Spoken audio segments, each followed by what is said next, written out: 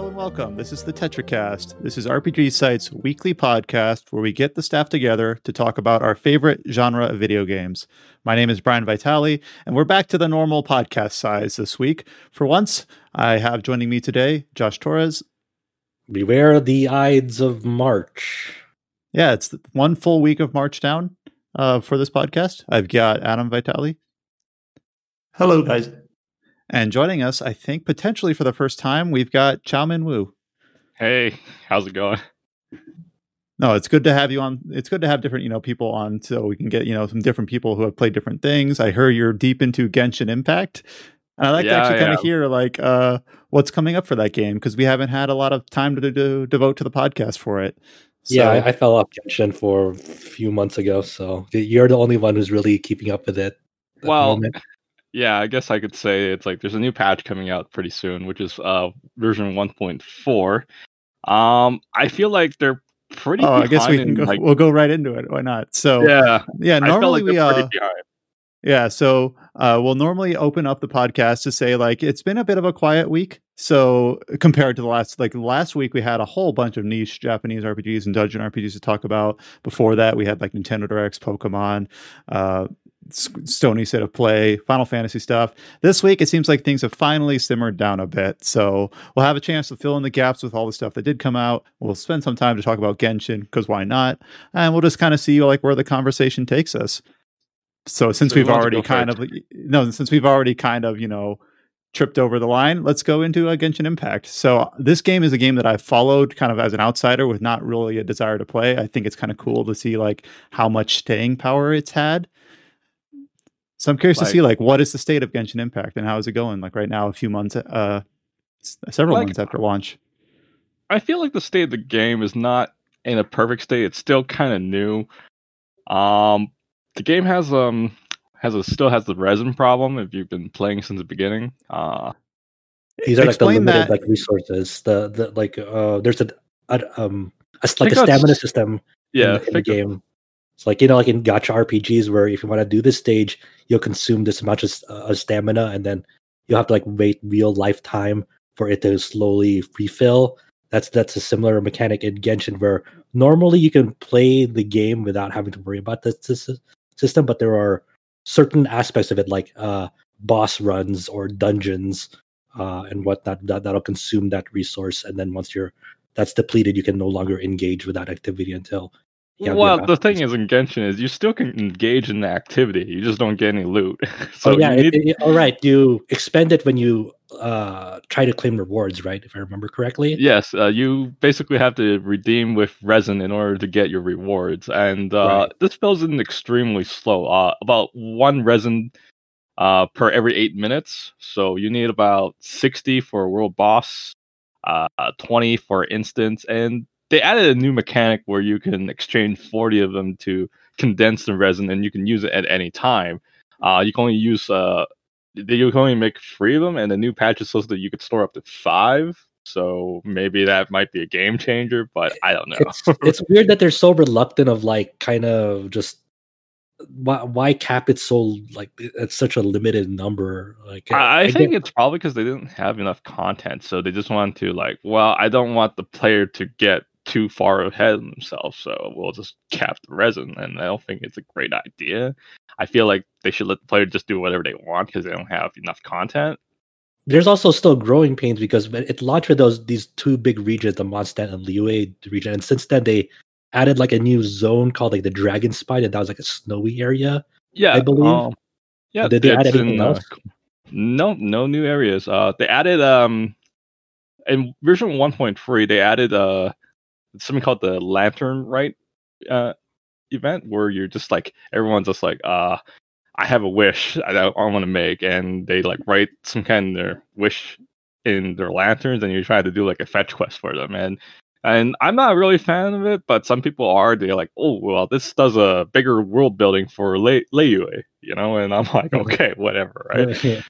But it's NPCs that you don't really interact with a lot, unless you're so invested in the lore and want to know all the NPCs. Then you probably think this is the best side quest ever, right? And people were talking something about that it recently got, I don't know if it was a limited time mode, some sort of tower defense Yeah, it comes with a tower defense mode. Basically, you talk to one of the characters or one of the NPCs there. She said that I have built this board game you want to participate in. And once you participate, you play this tower defense game where you set up these towers and the mobs will come in certain waves. And you're not allowed to do any damage to it. Your character does 0 damage. The only thing you can do is you can trigger the element effect on the enemies. So when you have the element effect, they'll die. So you could easily cheese it by going AFK by having all these like was it electric and fire towers or maybe even like freeze towers and just stay there and just don't worry about it, right? But that seemed to be received well overall. It was like it's something new. People seem to like it. It's new content. I guess people are pretty starving for content, so they're willing to take anything at the moment. But that wasn't something that stuck around. That was just still like it only lasted for like 2 weeks or something. 2 weeks for the rewards, and once the rewards are gone, you still could do the event, but you're not getting any rewards. So most people are just like whatever, they'll just ignore it. There's no reward involved, right? Yeah, and I guess the latest like development in Genshin like happened in China where they had a collaboration with KFC, and so like there were I think pins or badges of Genshin characters in KFC. I think you also get a glider if you got the code here. Oh, okay, and that's like the main thing why people lined up. Like there was such a big like I guess Genshin is still growing in popularity. Already, it's a really big game. I mean, in China, it is massive. But like, I feel like they're just not ready to take on such a large audience all at once. So, and I guess it's just something unexpected, right? Yeah, I remember hearing one thing that was surprising to me was about the development of the game from MiHoYo. I think I heard that like MiHoYo has like roughly, this is rough numbers, 1,000 people. And like more than half of that is on Genshin. So like at least like 600 people developing the game. Like that's huge. Like that's bigger than BioWare. That's a lot of people making the game. And then of course the other half of they're still doing Honkai Impact updates and things like that. But it's like it really is like a AAA free to play title. So I was a little bit surprising to me. There was just that many people working on it. And I guess to wrap up the KFC thing, like so many people like lined up even before like the KFC locations and branches opened that it had to be the collaboration had to be canceled because of COVID concerns. Yeah, it's pretty crazy. I heard people even like took the was it like the giant banner, like the little paper statue, and they're like trying to sell it on the Alibaba, like the Chinese eBay sort of thing for like 7,000 yuan. It's like, oh my god. That's like, there's it's pretty insane over there. Yeah, it's kind of insane. Is Genshin 1.4 introducing like any new sort of content besides like new characters? Pardon? Is the 1.4 patch coming? The update is there anything like new modes or new regions to? There is no new characters. Oh, well, okay. There is one. There's a new 4-star, but no new 5-star. So all the 5-stars are a rerun of what people couldn't get when the game first launched, like Venti.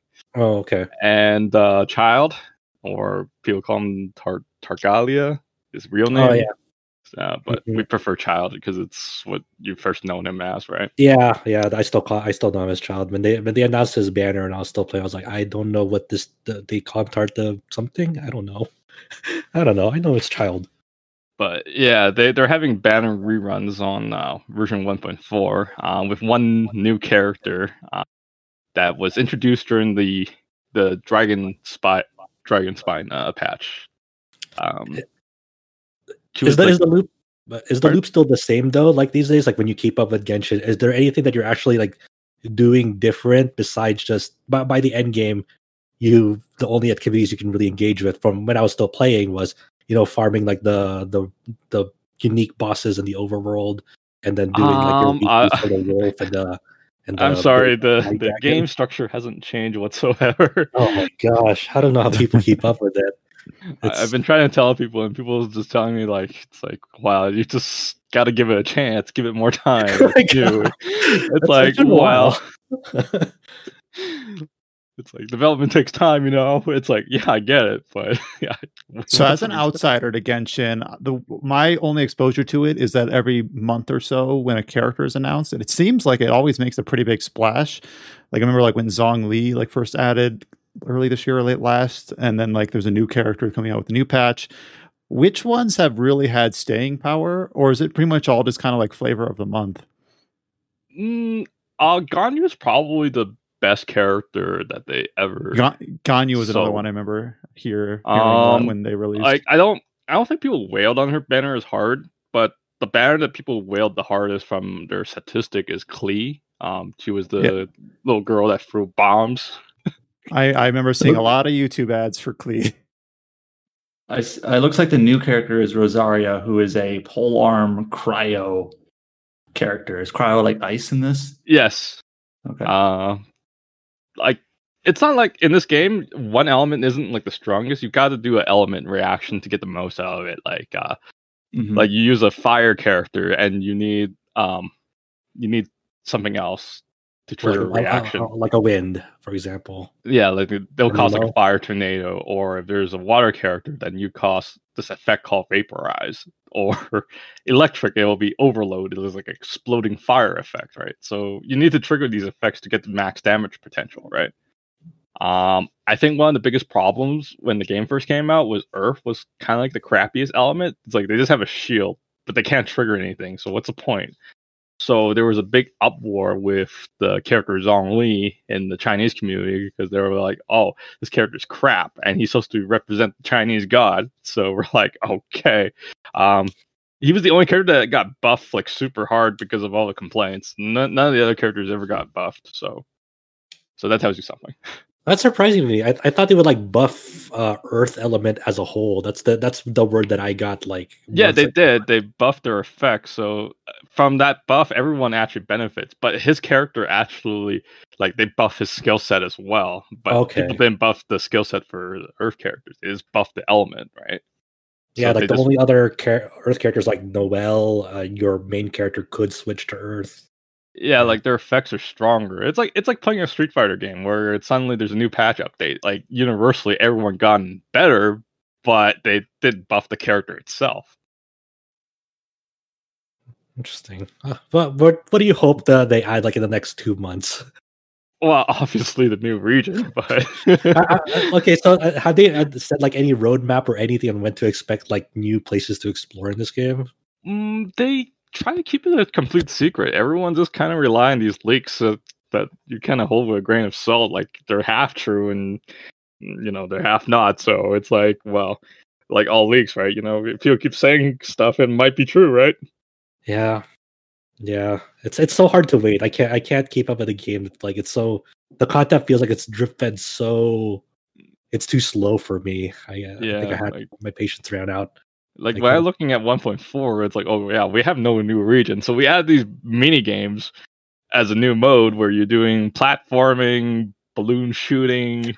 Now you can even play a harp with Venti. It's like they're introducing like dating sim elements. Yeah, the dating sim with 4-star characters. Where's my 5-star dating sim? I guess that'll go over well with the Genshin fan base. That seems to be a feature they'd want. I do think it's interesting. When you say like earlier, you were like, "There's no new characters." Oh wait, there is a 4-star character. Does that like kind of betray like how people think about like your value depending on how you're rated as a character? I think that's a mobile game set. I've been playing Grand Blue a lot before Genshin, and if it's not SSR character, you just completely ignore them. Even though there might be some character that might be better, but that table is so small that you don't really care. Speaking of Grand Blue, it just recently celebrated how many years old is it now? It's 7th anniversary. Oh my god. Not long. Still running. Pardon?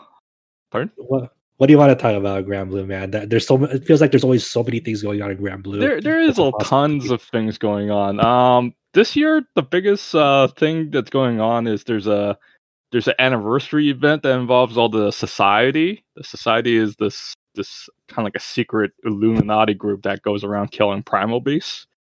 They're their characters appear in the fighting games. All their characters, most of their characters appear in the fighting game. Like we got Seta, we got Vasavega, we got I can't say Eustace. Eustace. Yeah.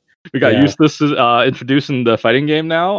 I wasn't expecting him because I don't know. I don't think he's that popular. Like I thought he was popular. That's what from the people that I know that are into it, they're like, yeah, we really like Eustace. Like he's cool, but he's like that shady guy that you can't really trust. Like, is he on my side? Is he not? He's being really cryptic about it, you know? Yeah, and he has like that kind of like that, not edgy, but like a slight edge look to him, where he has like white hair, it's all spiky, all going down, and he's like a gun user. But apparently, he was primarily a gun user before, but now that he has like a new like version of him, like that's a new element, and he has like a dagger and a grenade. I think that's what they added for him, and maybe that'll be in his moveset. Incorporate those weapons in his moveset for the fighting game. Like, one of the things that goes on with their storyline that's probably not incorporated into the fighting game is that as the story went on, the weapons kind of broke in one of the events, and they were modified and got new weapons. That's part of the story, right? Oh, okay. I'm not sure if that applies in the fighting game. Like, one of the characters, literally, she lost her sword, and they had to get her like this knockoff, and the knockoff version with the sword is like you roll it, you get the SR version. You didn't get the SSR version. Like they get ults from what happened to them in the story, like their weapons broken or they lost their gear or something like that. It seems that as far as Granblue versus the fighting game is concerned, like when it comes to incorporating characters, I know they sometimes like release like versions of the characters that have yet to appear in the mobile game. Like Catalina, for example, had the Night Spirit thing with her before that appeared in the mobile game. She got that really late in the storyline, about like probably 90% like to where the storyline's at before that appears. So and she got it in a fighting game before that showed up. So people were like, wow, spoilers, yo. We were It's weird how they have to balance this whole thing where even a fighting game moveset can spoil something in the mobile game. And Eustace was the one that was picked over was it Beatrix? I think her name was. Yeah, Beatrix is probably the fan favorite around the society group. It's either you're a Beatrix fan or a Seta fan, red and blue, right? So and then Beatrix will like be added in Granblue versus, but as an NPC or something like that. I think that's what the trailer said. Like I don't know, it could be like characters for the future too. Like we got Uno or Henri, that internal sucks. And I usually just call him Frieza because of the voice actor. So Frieza is it's playable, right? The thing that stuck about that is like when they unveiled Uno or Henri. Uno is his like Japanese name, and Henri is his English localized name. When they unveiled Uno, they confirmed that like it was between Uno or Siete, and Siete is like the big fan favorite of this Eternals group, like the strongest of the strongest. Yeah, and they're like fan favorite. Like in this story scene, he basically can like destroy all the Eternal like a duel. Like if this guy goes serious, so he's like the coolest badass, and he's kind of like a goof. So people just like this dork, kind of character, right? Yeah, but I know a lot of people were pissed. They're like, it was either Uno or Siete, and they chose Uno. Are they crazy? I get it. Uno. Like nobody.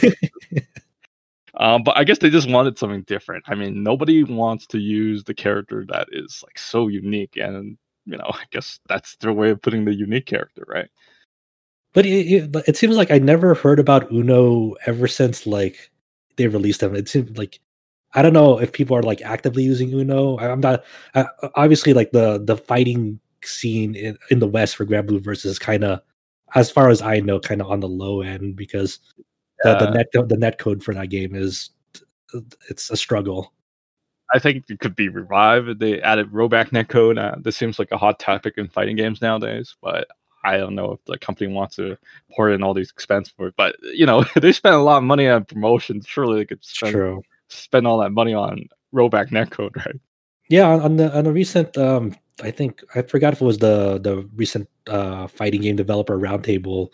Like Katano, from Arc System Works, like announced that they're considering adding rollback potentially to like older titles. So maybe that's in the works, hopefully already. Like I would definitely love to revisit that game if they added rollback for sure. Yeah, I enjoy the fighting game a lot too. It's just the netcode's kind of unplayable, and the tournament scene wasn't growing because it just released in a terrible time. Yeah, Granblue. If Granblue came out while there was still a thriving offline scene, like if the pandemic didn't happen at that time, like it'd be in a very different spot these days. Because it's actually cool to see like that game in motion. Like I like watching like tournaments of that game. It's like, oh, this is fun. So how does Granblue, like, how much longer do you think? Like, is it kind of like how do you say it, the parent of the modern gacha game? And I'm talking about the mobile game here, not the fighting game. Parent of the gacha game. Well, I'm basically like, I'm trying to basically draw analogs to my experiences, which are like service type games, like, I don't know, maybe you can consider Monster Hunter or like Destiny or MMOs. I'm trying to think of like, when do you see these games start to like sunlight? But some MMOs around like 8 or 9 year mark, but then I guess there are some that like EverQuest where it still get updates, or Final Fantasy 11. So is Granblue just going to be like a fixture for like still another decade? Do you see that happening? I don't see it running for another decade, but I see it maybe in another 5 years. That's my take. Another decade's really hard. Like most gacha games can't even keep up for like 5 years, right? So yeah, decade would be way too long. But I just think it's more about the story. Like I think it's like the main character goes on an adventure to find his dad, right? And I feel like they're kind of like just holding this off. It's like that his dad is just somewhere else, and it's just like they just keep doing this in order to keep the story going, right? Yeah, so from what I understand, like the structure of Granblue's like mobile game story is built so it's like it could potentially last forever, because the premise of it is Gran or Jita, depending on which main character you choose, the boy or the girl, they're often find their dad, but along the way they're using an airship to travel from Sky Island to Sky Island to Sky Island. So like new stories and potential new expansions to that story is like, oh, here's a new Sky Island that we happen to visit. Things happen there. I really don't get that in Granblue though. It's like, oh yeah, we need to go explore this island to get a map so we can find this other island. But yet these bad guys always come up and like to wherever new island you showed up, right? So it's like they don't even have the map and they can always find us. It's like, how is this possible? I wonder if anyone has been keeping track, like how many confirmed Sky Islands there are at the moment in that mobile game.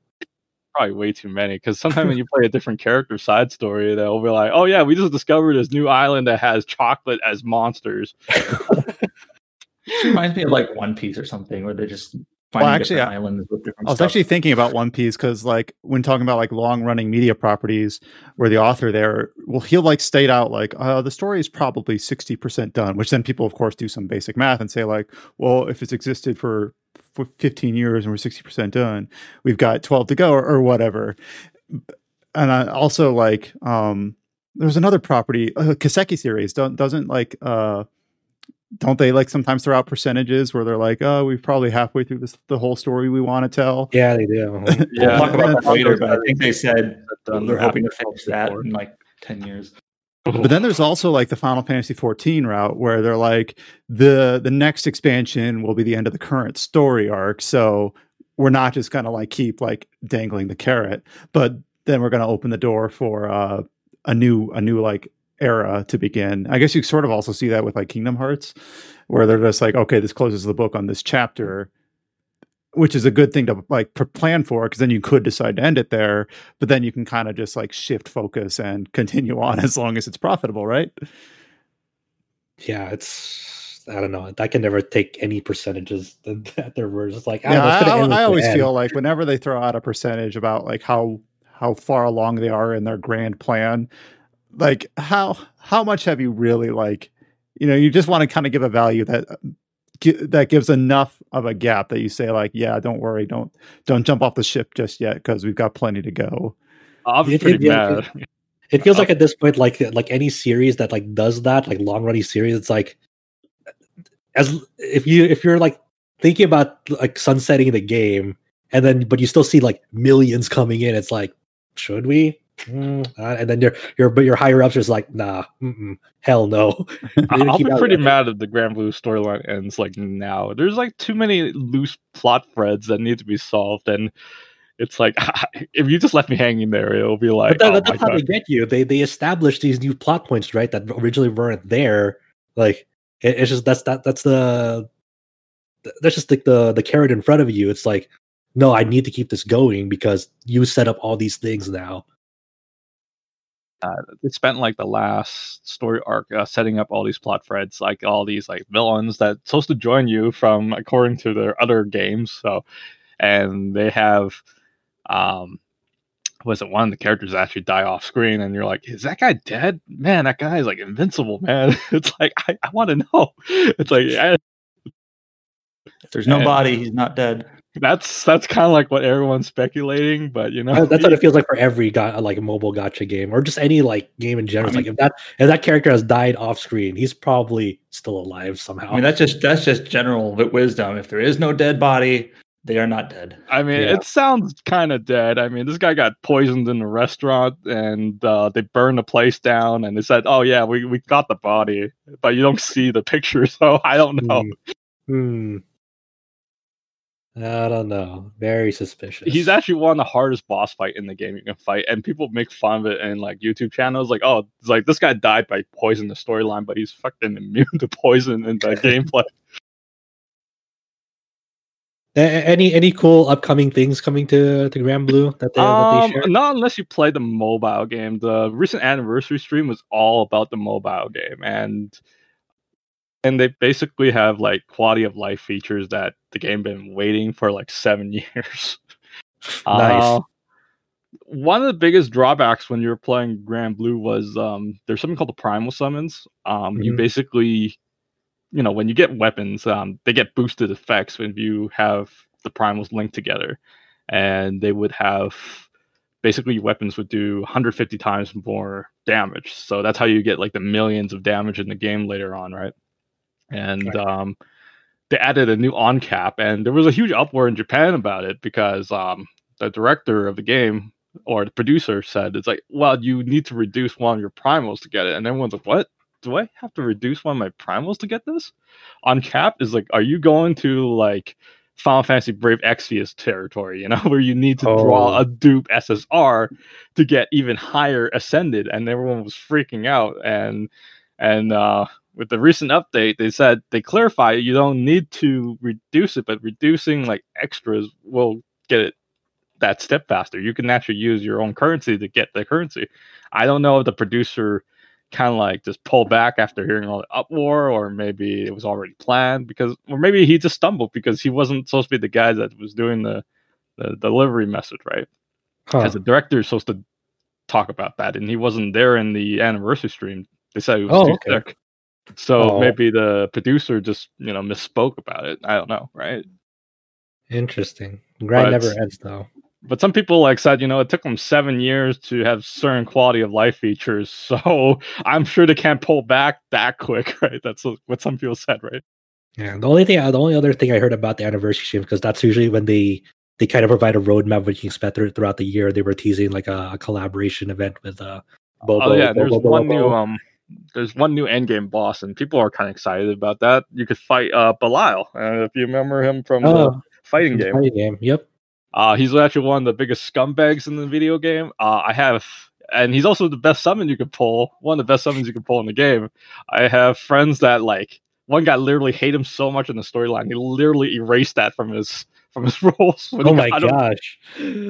You got the strongest summon, and you decided to throw in the garbage just because you hated this character in the storyline. That's crazy. The Island of Belial is he has a lot of vocal fans and a lot of people who hate him.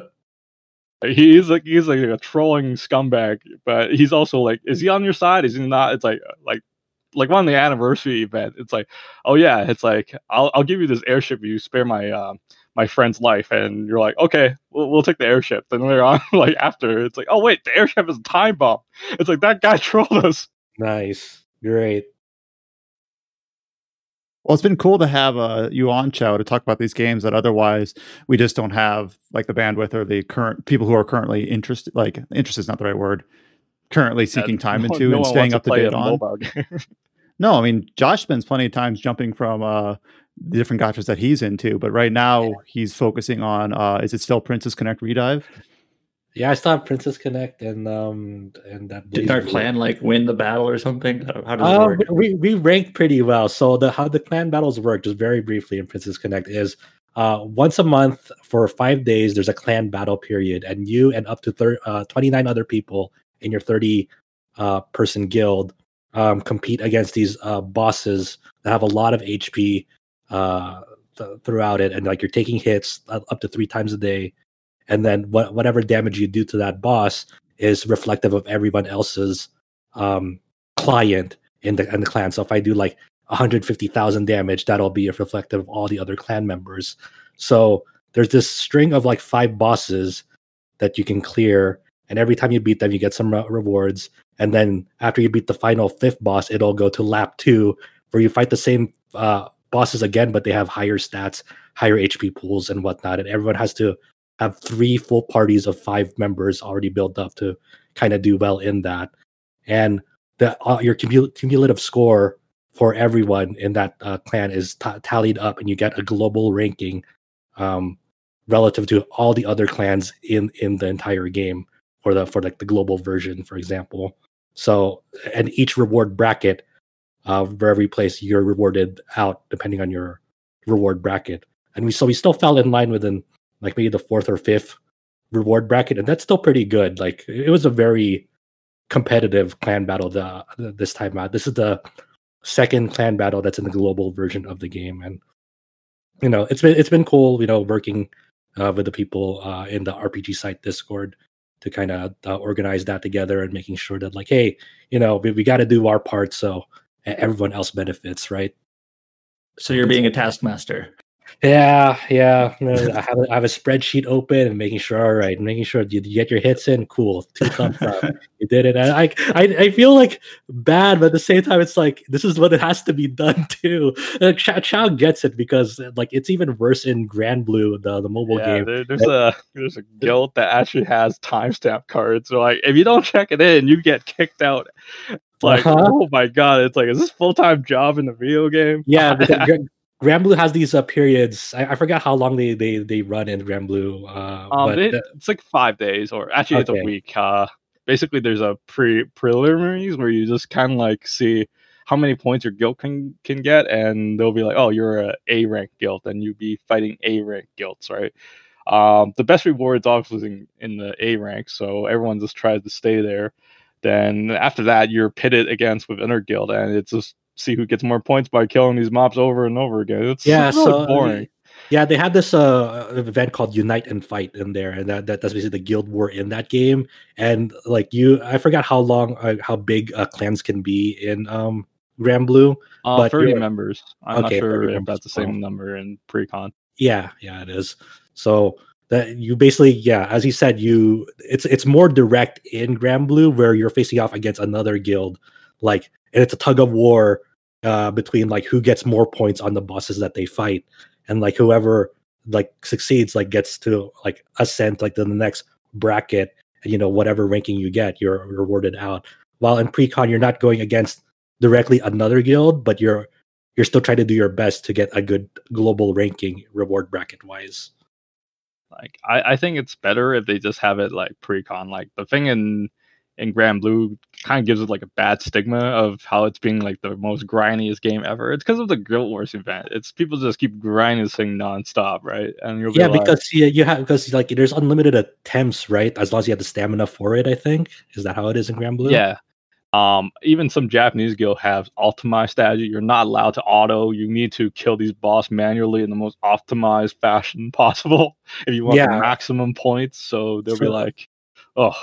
So that's a nice thing about pre-con is at the very least everyone is hard capped at 3 attempts or 3 hits a day, not 3 attempts, but like you can only like hit the boss for 3 times a day essentially on that. While in Grand Blue it's unlimited. So if they took off that cap in pre-con, it'd be hell. It'd be the worst thing ever. I'd want to die. Yeah. I guess some people don't want them to take it off because they want to flex their grid. Their grid is their weapons. You know, they want to flex how many millions of damage they can do in like less than 20 seconds. So it's like, if I don't got anything to flex on, then what I am wailing for, right? It's darkness, dude. It's the abyss. Any other final thoughts on either Granblue or Genshin or Princess Connect?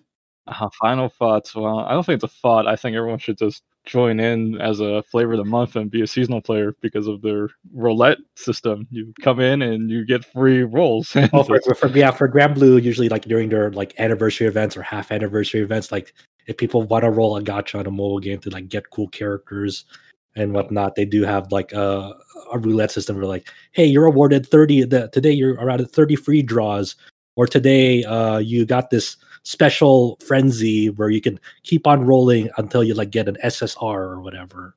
Well, speaking of roulette, it resets just now. Let's test my luck while we're doing this. Ciao. But yeah, I mean, I'm not gonna. I do my own thing on the Princess Connect thing. I'm still having fun. It's just, you know, I'm trying to think of like the next like big gacha game coming. I think it's like the Nier Reincarnation localization, which is, I don't know, maybe cool, maybe not. Oh yeah, I think next month is when this Gaia RPG mobile game comes out in English. The mobile game, this Gaia. I don't know. I don't know if I'm really excited for it. I'm interested in checking it out because it's turn based instead of an SRPG. That's what I hear. I don't know if I'm excited for it. I don't know. The same people who are running the English version of that are running the Idola Phantasy Star Saga mobile game in English.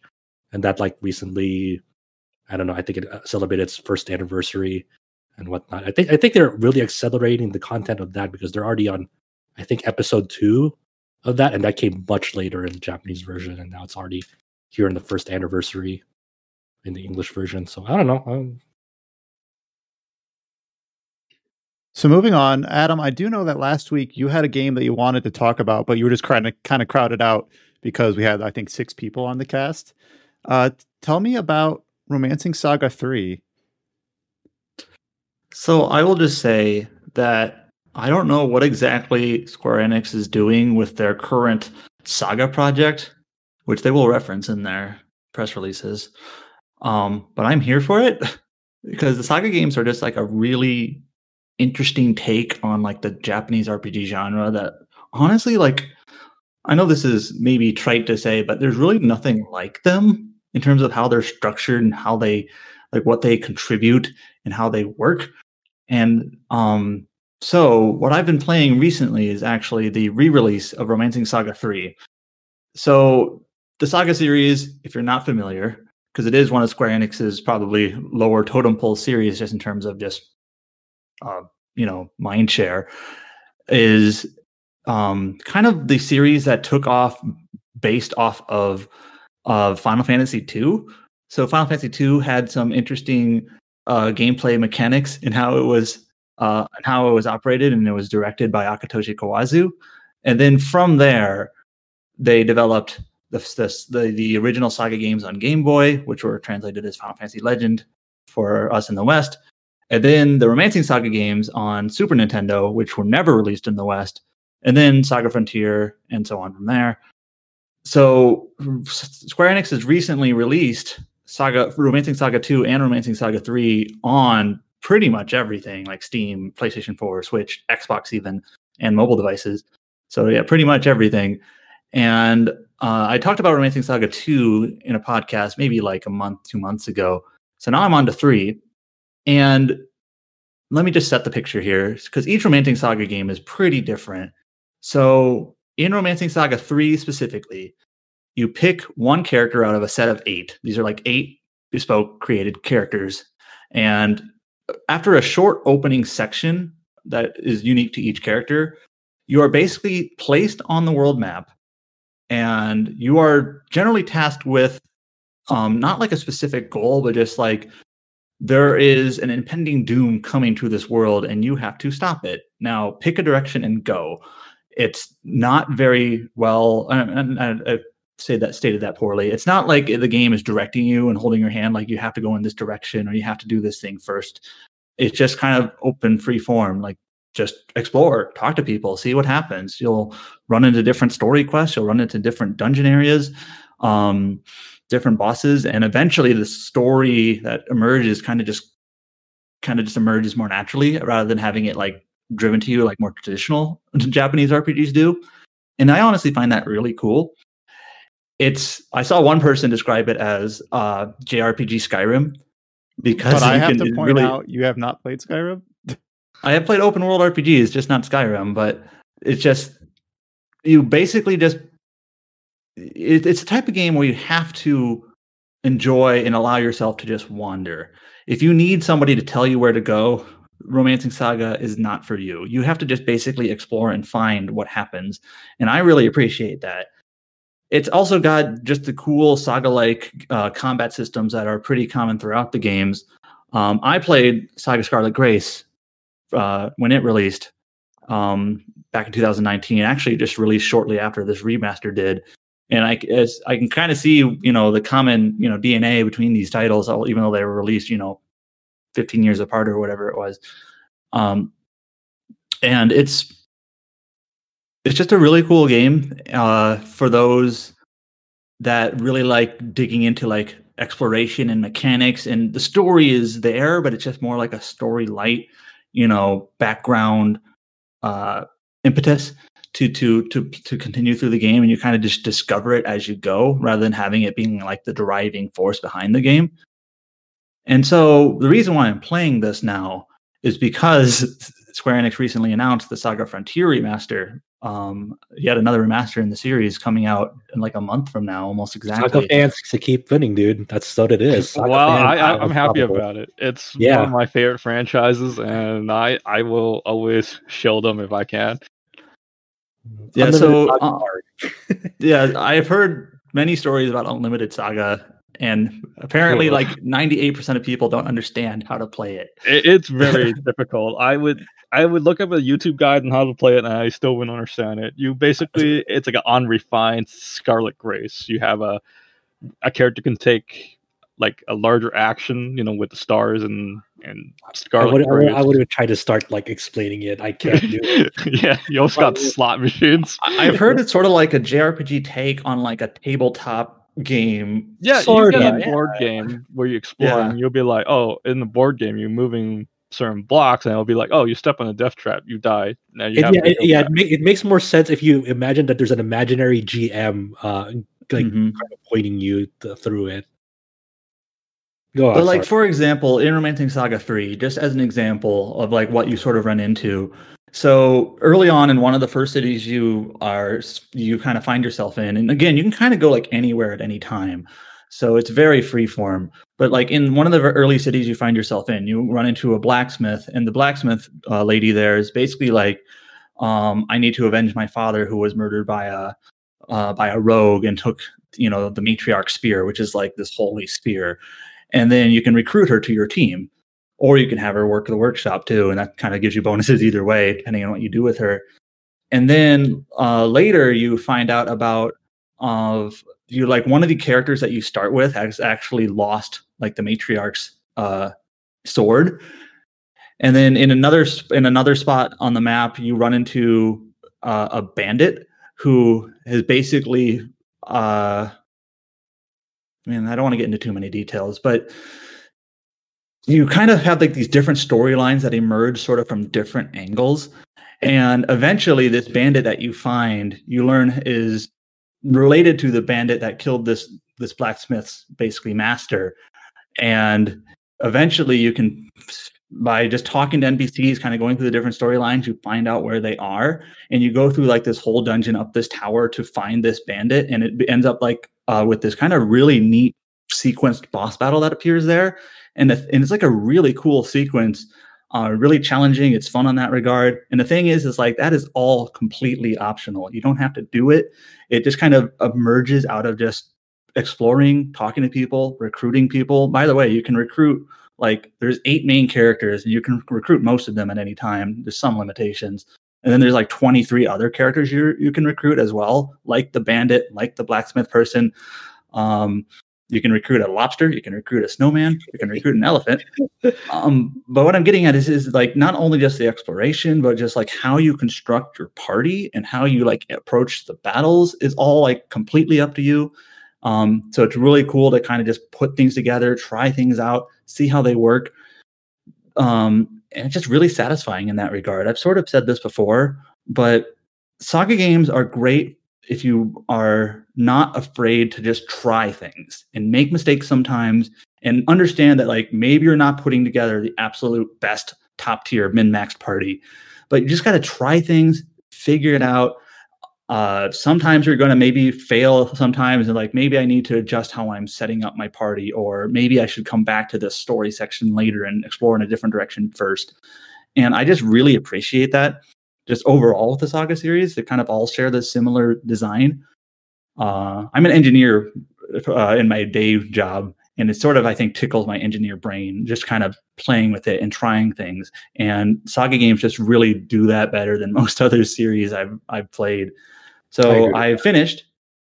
So what's your verdict? 3. Do you like 3 better or do you like 2 better? So Romancing Saga 2 is quite different in that it's still pretty open world, but you don't really pick like a character from a set of 8. And also it has this whole like generational system in play that 3 does not have, where you basically explore a bit. And then once you've in Romancing Saga 2, once you've completed enough of these storylines, which again, you kind of do in any order, the game will basically jump ahead like 100 years or whatever, and then you're like playing as the next generation of characters in the same world, and sometimes things change, sometimes things change or stay the same, and it kind of ends up being a pretty messy system, to be honest, but it's also like weird and interesting. I feel like Romancing Saga 3 is a little bit less weird, a little bit less messy, but also a little bit less interesting because it's just a more standard open world, explore in any direction. There's no like generational jumps or anything. Once you recruit a character, they're basically with you forever, or you can get rid of them if you want. So I guess I would boil it down that Romancing Saga 3 is a little bit more like well constructed and a little bit neater, but it's also just a little bit less interesting, if that makes sense.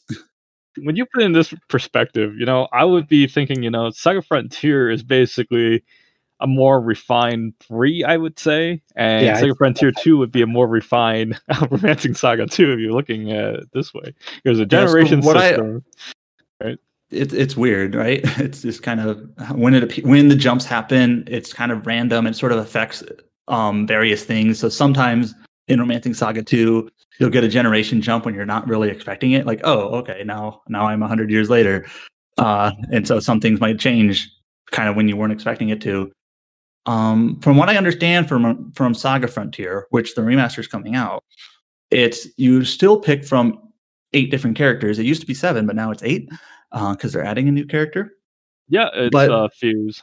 Yep, who I gather he was in the original game as a character, but he wasn't like a selectable main character. Is that right? Yeah, he's this cop that just kind of comes in and just scolds at you. It's like, okay, well, what's your problem, dude? He's not really a fan favorite. Yeah, I heard he's just kind of like this no nonsense cop or whatever. But what I understand from Saga Frontier, and tell me if I'm wrong. So the 8 different characters you pick in Romancing Saga 3, they have like a slight change in their like perspective and how their like intro works. But once you actually get into the meat of the game, it doesn't change that much. There's just some few slight differences here or there.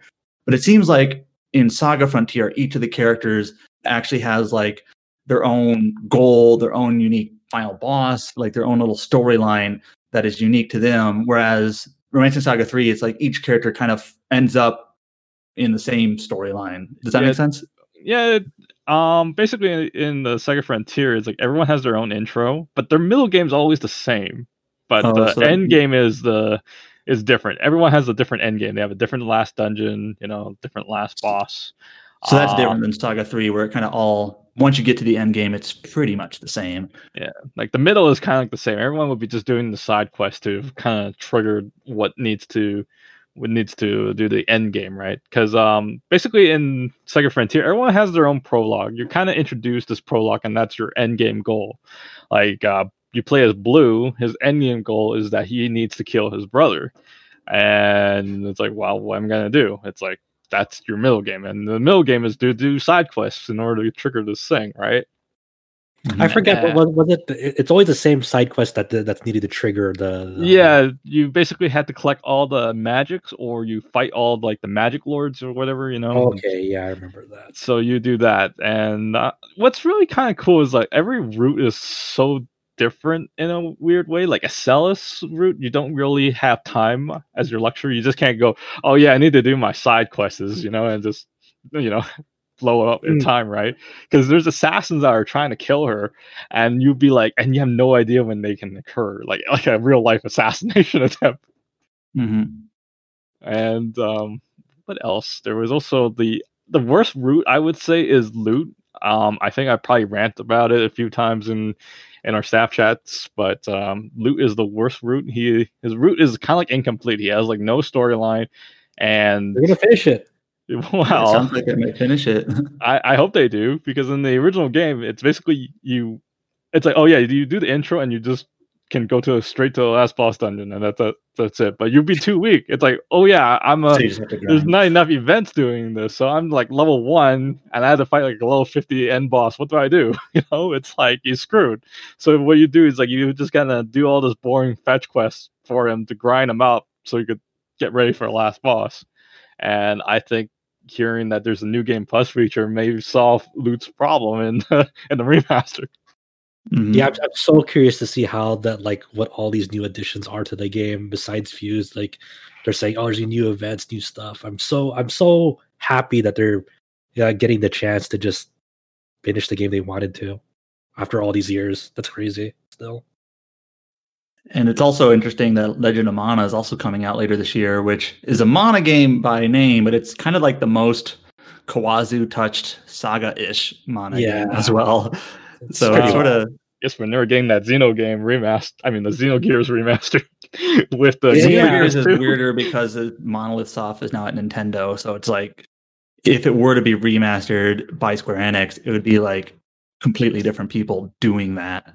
So yeah, unless they somehow like collaborate with Monolith Soft and like agree to like either a Switch type exclusive or just Switch Forever exclusive or something. But I would love to see Xenogears get that Saga Frontier remaster treatment, like being able to complete the game. What the fuck does that game look like when it's actually done?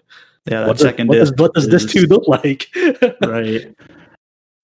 But yeah, I mentioned this earlier, but I'm still kind of I find it just interesting how every time Square Enix like does like a press release for their Saga series, quote, what they'll put in their press release is, quote, part of the ongoing Saga project from Square Enix that has so far included Western releases of Romancing Saga 3, Saga Scarlet Grace, and Romancing Saga Re-Universe, now comes Saga Frontier Remastered. So just like it's interesting to me that they actively specifically mention that like there's some Saga project that is like some coordinated effort to do these remasters. So I wonder if that'll ultimately lead to maybe a Saga Frontier 2 remaster and maybe a new game. I mean, Scarlet Grace wasn't that long ago. I guess the original version was 5 years ago or whatever on Vita. But I just kind of find that interesting that they specifically note that. Hey man, that's what happens when you get as powerful as Kawazu in Square Enix. You can just do whatever the fuck you want. Apparently, I just kind of find it interesting that like I don't think the Saga games are. I don't think it's a stretch to say they're not as popular as some of Square Enix's other franchises. But easily. I guess they just give Kawazu some freedom to kind of just do what he wants, and he's kind of the brand manager. But there's also the actual director of the games is I forget his name. I interviewed him at E3 once, but like Kawazu's sort of like this supervisory, like major, like boss of this franchise, but there's other people below him that are sort of directing the new games and whatnot. Well, he's definitely the face of it. Like just like right, he's definitely the face of the whole franchise. But I guess there's just some nondescript suite in like some floor of a building where it's like this is Kawazu's pod, where like they just throw money in and like you just keep the Saga ball rolling, just keep it up. And I mentioned in previous podcasts, this is Kawazu's pod.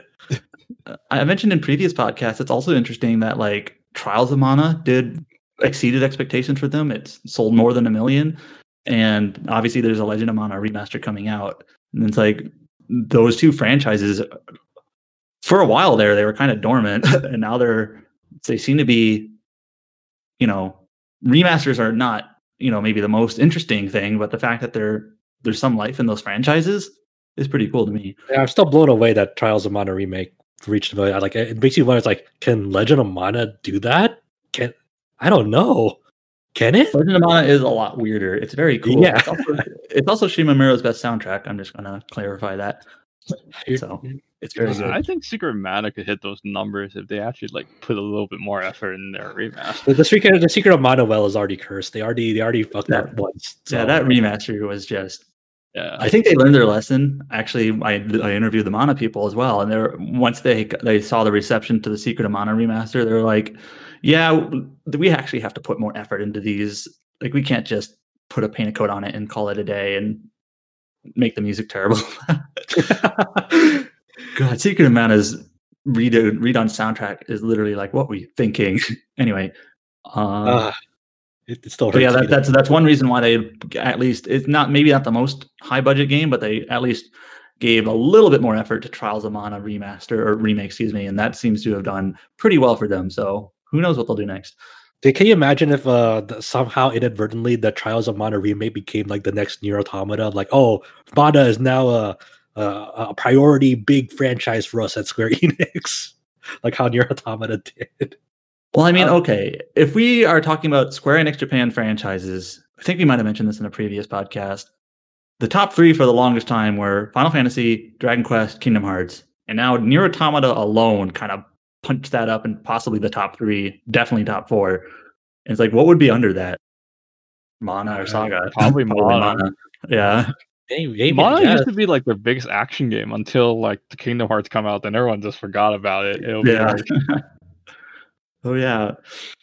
Well, Dragon Quest 11. When you mentioned this, I wanted to look this up. Dragon Quest 11, as of TGS last year, sold 6 million, and we recently learned that Nier Automata was 5.5 million. Now, I don't know the specifics about like what that includes for like 11S and all that other stuff, but just trying to very much ballpark. Where does Dragon Quest sit with Nier? And it seems relatively close. Speaking in a very broad term, where imagine saying that before Automata wouldn't nearly be true. Do you remember if Square Enix still holds the tradition of like Dragon Quest releases in Japan where they have to set the release date on Saturdays for that in Japan? Is that still a thing? I don't think so. Because I know popular. It was a big thing back then because people used to skip school.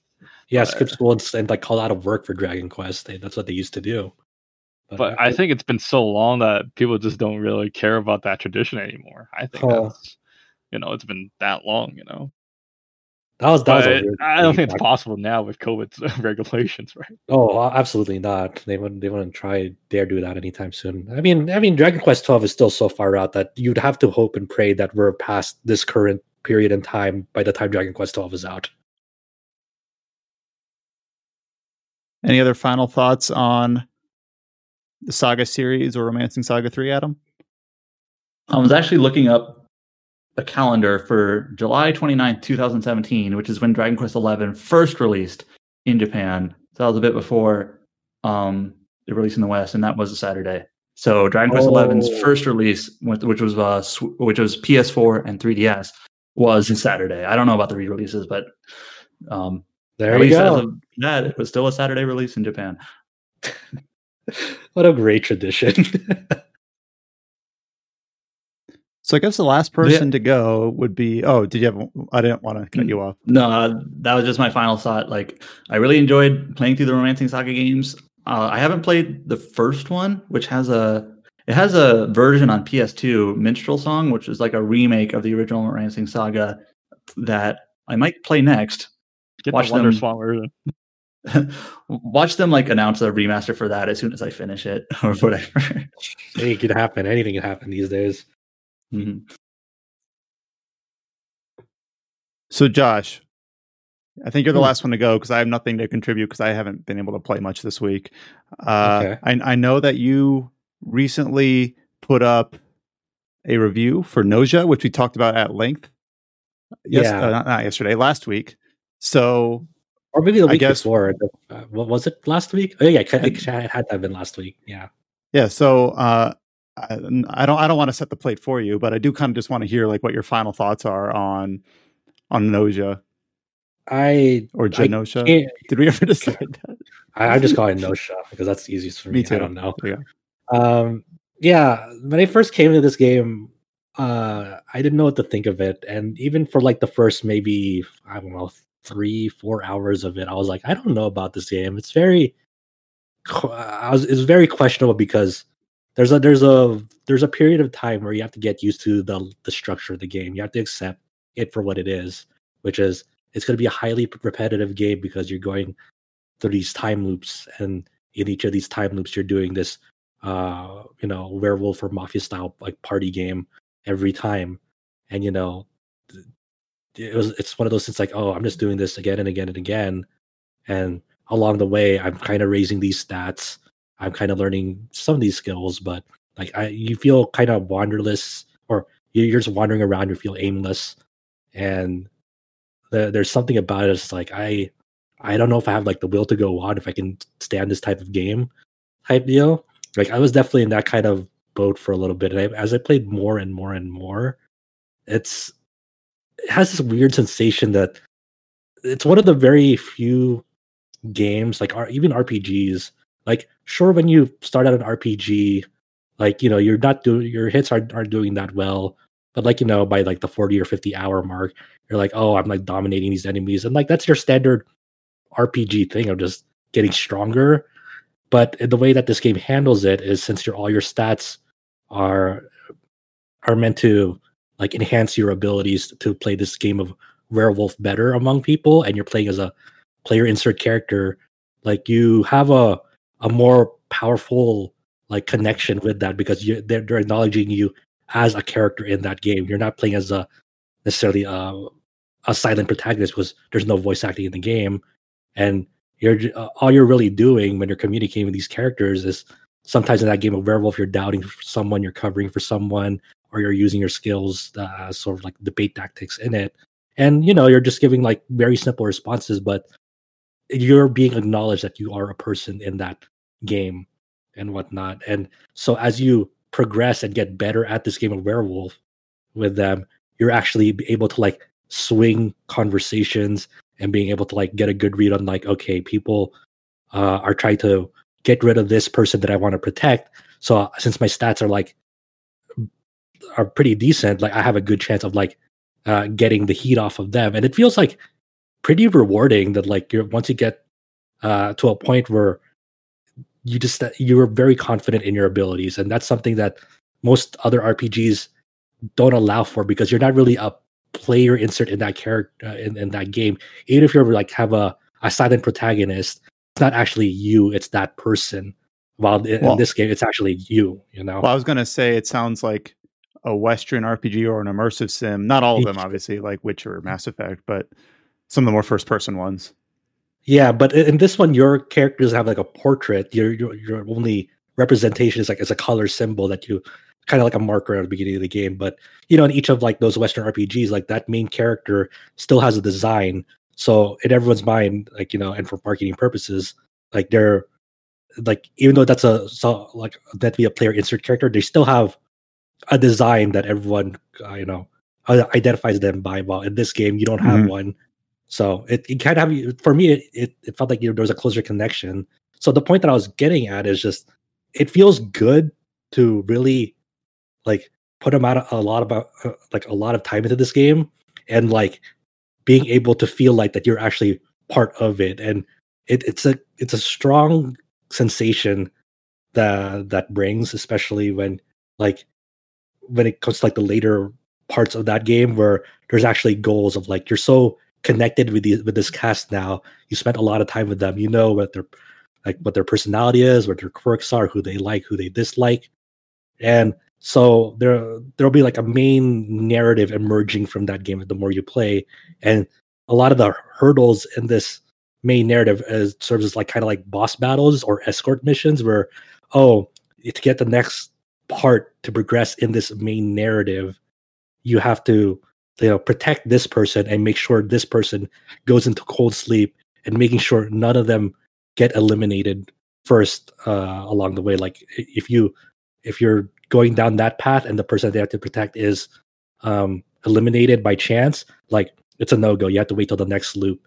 And there's just something about that, like it's super irritating and frustrating because you're like, I did everything right, I have all these stats, and like and just by the luck of chance that like they were the ones that was eliminated first, like you feel frustrated, but at the same time, like that's how the game, like I don't know how to really put this into words. That's how the game communicates that, like, this is like the burden of a time traveler. This is what time traveling must feel like if you're trying to like finally find out, like, some sort of narrative thread behind why you're time traveling in the first place now. And that's such a cool feeling that like a lot of games don't really communicate well for me, because you're basically like a spectator in that story, while this one you're an active participant, and that you have now formed such a strong bond with both how the game operates and the participants in this game,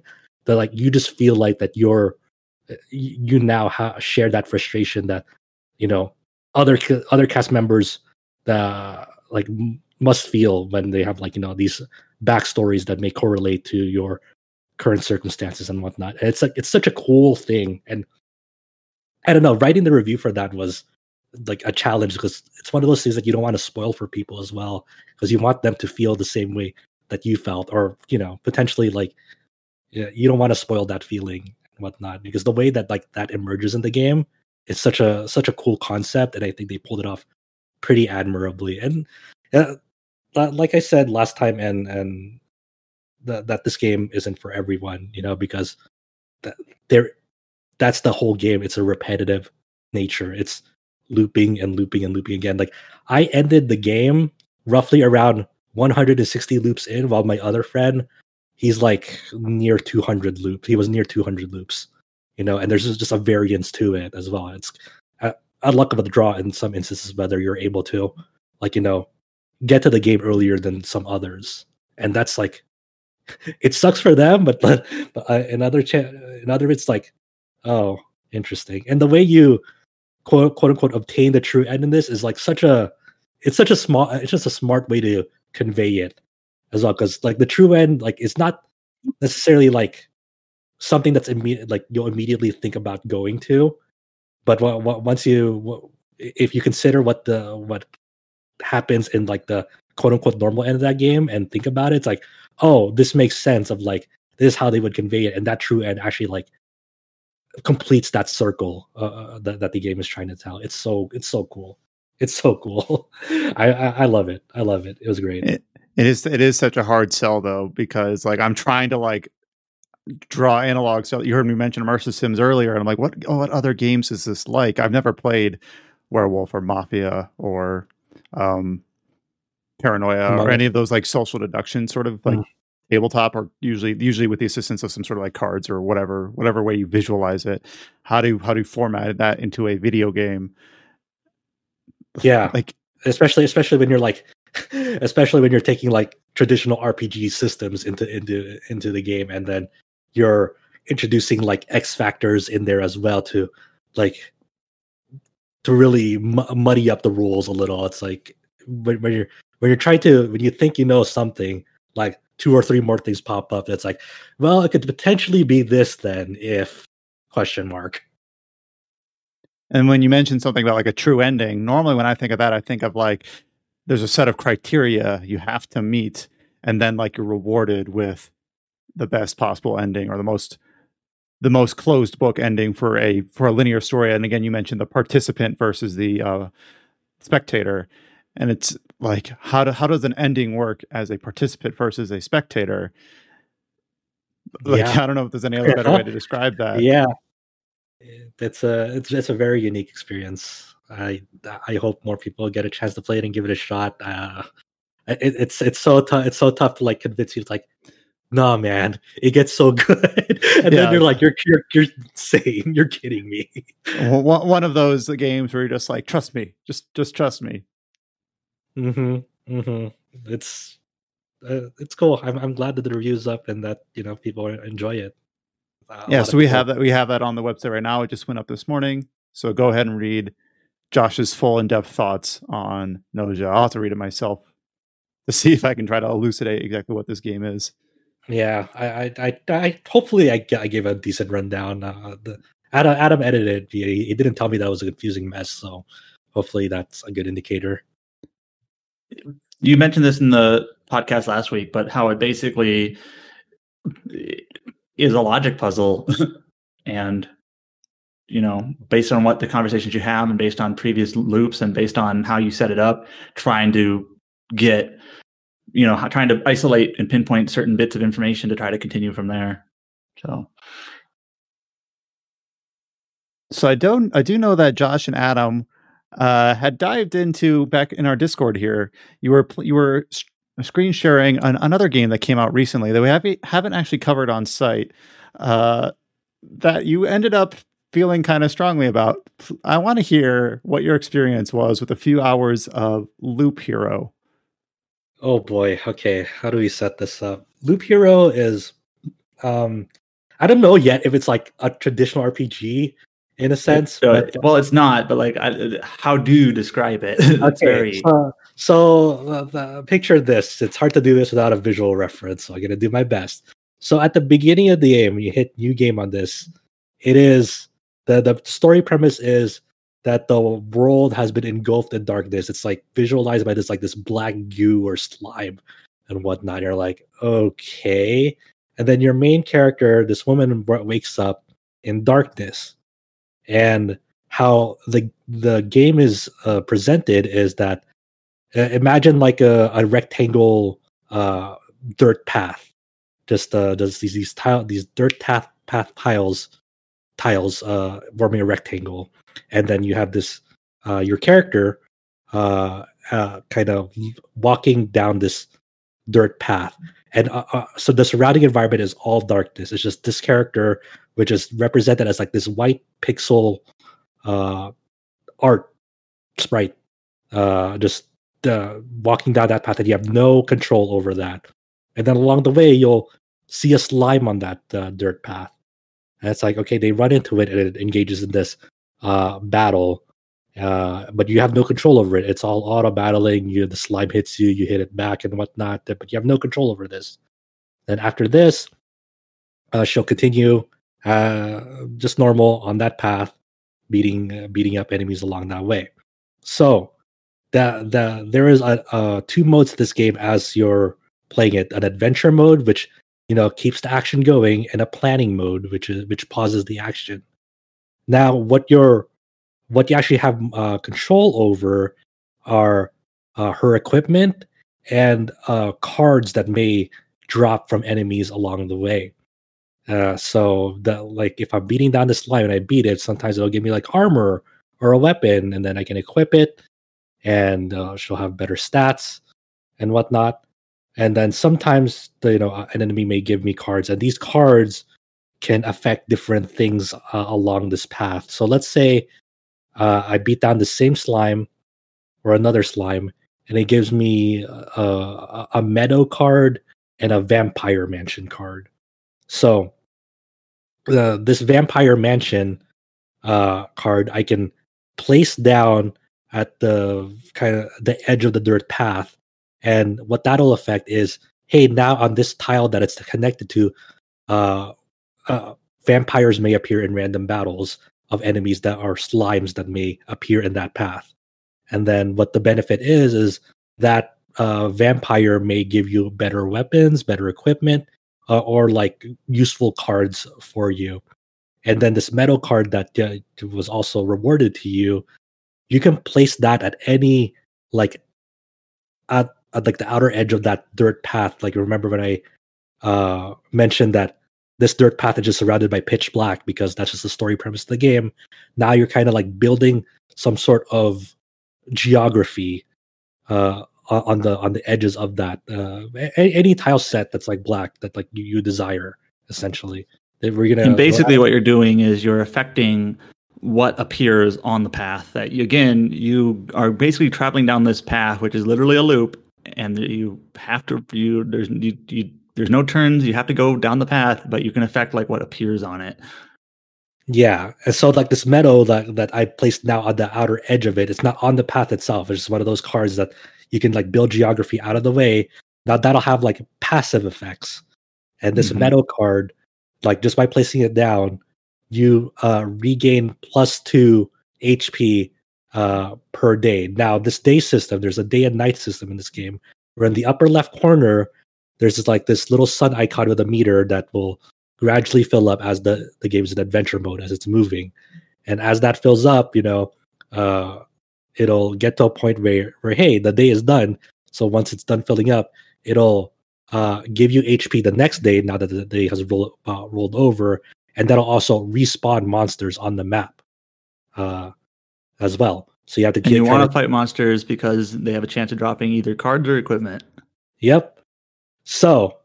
That's the only thing you can really affect in this game in terms of like what the player does. It's just you're setting down cards and now and equipping equipment, and all this equipment like affects different things like an evasion, a counter stat, defense stat, even like a vampirism stat where during battle you can like regain HP from each hit and whatnot. So you're kind of optimizing or trying to formulate some sort of build for your character. It's kind of I know people might get mad at these sorts of comparisons, but it kind of is like Diablo-ish or any sort of loot RPG where it's like you get a drop and you really hope that it fits the sort of build that you're building, and sometimes you make hard decisions where it's like, darn, I got this sword that is a lot better, but it lowers my counter rate when I already have like a really good counter rate. I don't want to give that up for a better sword, and so you kind of have to make these sorts of split decisions pretty frequently. Like it's literally like after every other battle or so, you're kind of constantly putting on new loot and stuff. And that's where the sort of roguelike randomness comes into play, where you have no control over what drops for you. And some loops you might get a really good drop, and some loops you might just end up getting shit. But you make the decision of like what you're gonna stick with and what you're gonna just discard. And it's sort of that fun mix of randomness and decision making there that seems to be clicking for people. Yeah, so after every loop is done, like after you make a lap in this rectangle, like you can continue to move on, like go to a second loop, and every consecutive loop enemies get harder, they get higher HP, they hit you for harder and whatnot, but they can also drop better stuff the more you loop. And the main reason you want to continue looping is there's a meter underneath the day meter where it slowly fills up to spawn a boss. That's kind of like the time till the boss appears and whatnot. So you're trying to construct a build that will loop long enough to spawn this boss, and hopefully you've built your character up at this point to withstand this boss. But you can also retreat as well in each loop. And how this is every time you start a loop, you start at this campfire tile. If you make it to that campfire tile and retreat, you get to keep all the resources 100% that you've gained. You can also retreat when you're not on that campfire tile, but at a penalty where you have to give up 40% of the resources that you gain, so you only can take back 60% of this campsite that I'll describe in a bit. So basically, you want to retreat at the campfire to get the best take back, but you can retreat at any time if you absolutely need to at a penalty. And the reason is if you end up dying in a loop, you get the largest penalty. So you want to avoid that completely. Yeah, and the largest penalty is you can only take back 30% of the resources that you've obtained in that run. So there's this risk reward factor to it, where you're thinking like, do I want to keep looping to get more resources, or do I want to stop here to at least maximize the amount that I've gained so far? Because I don't think I'm ready to I'm prepared to take on another loop of these like monsters that are more powerful. And keep in mind, like, there's all sorts of cards. We've already mentioned the Vampire Mansion or the Meadows, but there's also like other sorts of cards that can spawn unique enemies, like a swamp tile that you put on that dirt path, like that can spawn mosquitoes and whatnot. And it kind of takes weird inspiration from, well, we just mentioned Legend of Mana, Where in Legend of Mana, you had like this map feature where you can like plop down landmarks that you can go explore. In this one, you're plopping down like unique tile sets that'll do different things. Like that's a swamp card will spawn these mosquitoes, and then this graveyard card will spawn skeletons. So you're crafting a map of like how you what you want to deal with along the way, and whether you have like the resource, whether you're confident in your resources to take on this enemy path that you've built along the way. And also with these enemy cards, there's those environmental cards that I mentioned. Like there's these mountain and rock cards that you can obtain too, where you can actually build a mountain just on the edges of the screen, where you can when you build these tile cards, every time you plop them out, you raise your max HP with these mountain and rock cards as long as they're positioned adjacently from each other. But if you set them in a certain formation, it'll actually establish like a mountain landmark where you'll get a big boost to your maximum HP. But harpies also start swooping down from that mountain that you just created and whatnot. So there are consequences as well to the bonuses that you gain on it and whatnot. So there's this whole, and there seems to be other there are other things as well, like you got like village cards, and these are cards you had to unlock. Like you didn't start with them, and there's probably a lot more to unlock that you haven't even gotten to yet. And so you started placing down village cards, and what they do, like at a face level, is that they heal you every time you pass them. But you actually unintentionally put a village next to a vampire mansion, again, because you can place them wherever you want. And apparently, if you do that, and you didn't know this because the game doesn't like explicitly tell you this, is it created like a ravaged village instead of a normal village. And what the game tooltip said at that point was like it summons like zombies or whatever, and they're really hard. But if you can survive that for 3 loops, it says something good will happen. I don't think it got to that point. No, I didn't get that. But it was a really funny instance. It's even thought of to the point that like the position where you place these like some cards respective to others will create like a sort of like a lore thing around them. So like when we place that village card by the vampire mansion, like there's even like that in the tooltip where there's like an even like small story bit that says like, oh, this village was like ravaged by the nearby vampire and whatnot. And that kind of mixes with what you said about like risk reward. Like you can build a mountain with the cards you get, and that raises your HP, and it also gives you resources, but it also makes it so harpies start appearing. And who knows, maybe getting a ravaged village and saving it or whatever you do, if you loop around it enough, might give you like a really good reward as well if you can do it. And then there's also like villages can also like create harder monsters. They call them like quest monsters that are, of course, they're more difficult to take out, but they give you like better equipment occasionally. So there's a lot of risk reward in the game. Also similar to like, should you retreat at the campfire, or should you try going for another loop and hopefully not dying?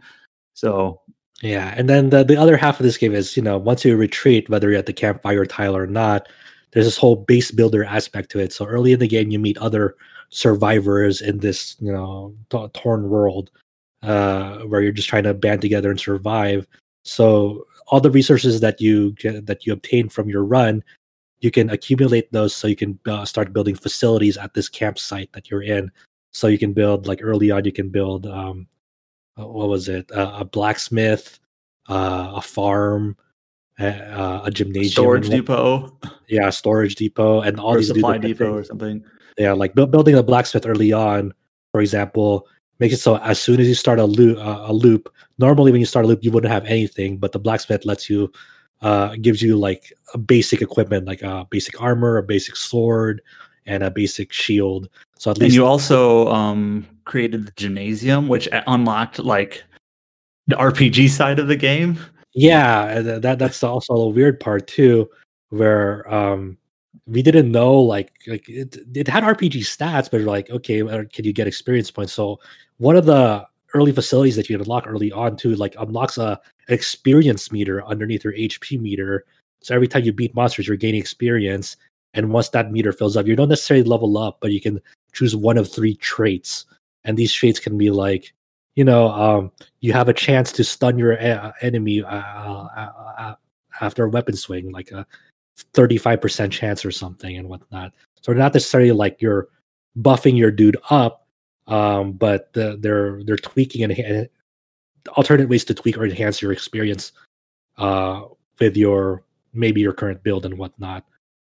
And after you build facilities in this campsite, there's a chance that like they may unlock cards. So like building like a farm, for example, unlocks the wheat fields card, and so now you can like put wheat fields at this village card that I think another facility unlocks.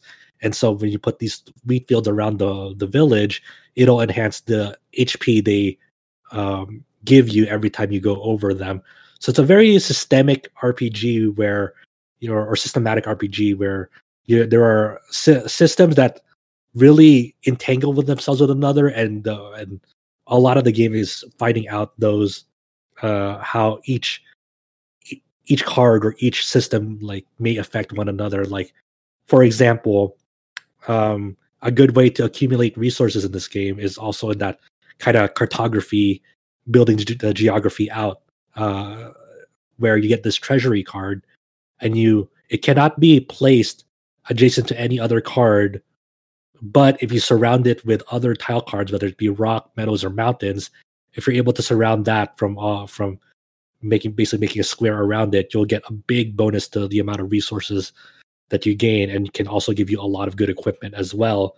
So you have to start as you're looping. You're also thinking about, should I save these cards, hoard these resources? You want to place them next to a treasury, so like you might get a bunch of meadows, and like if I get a treasury, then I can plop the treasury down and then build a bunch of meadows around it and get like a huge bonus. Or like, should I just place the meadows right away without the treasury?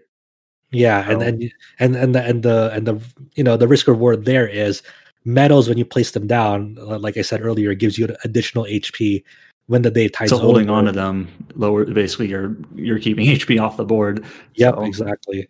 So it's hard to.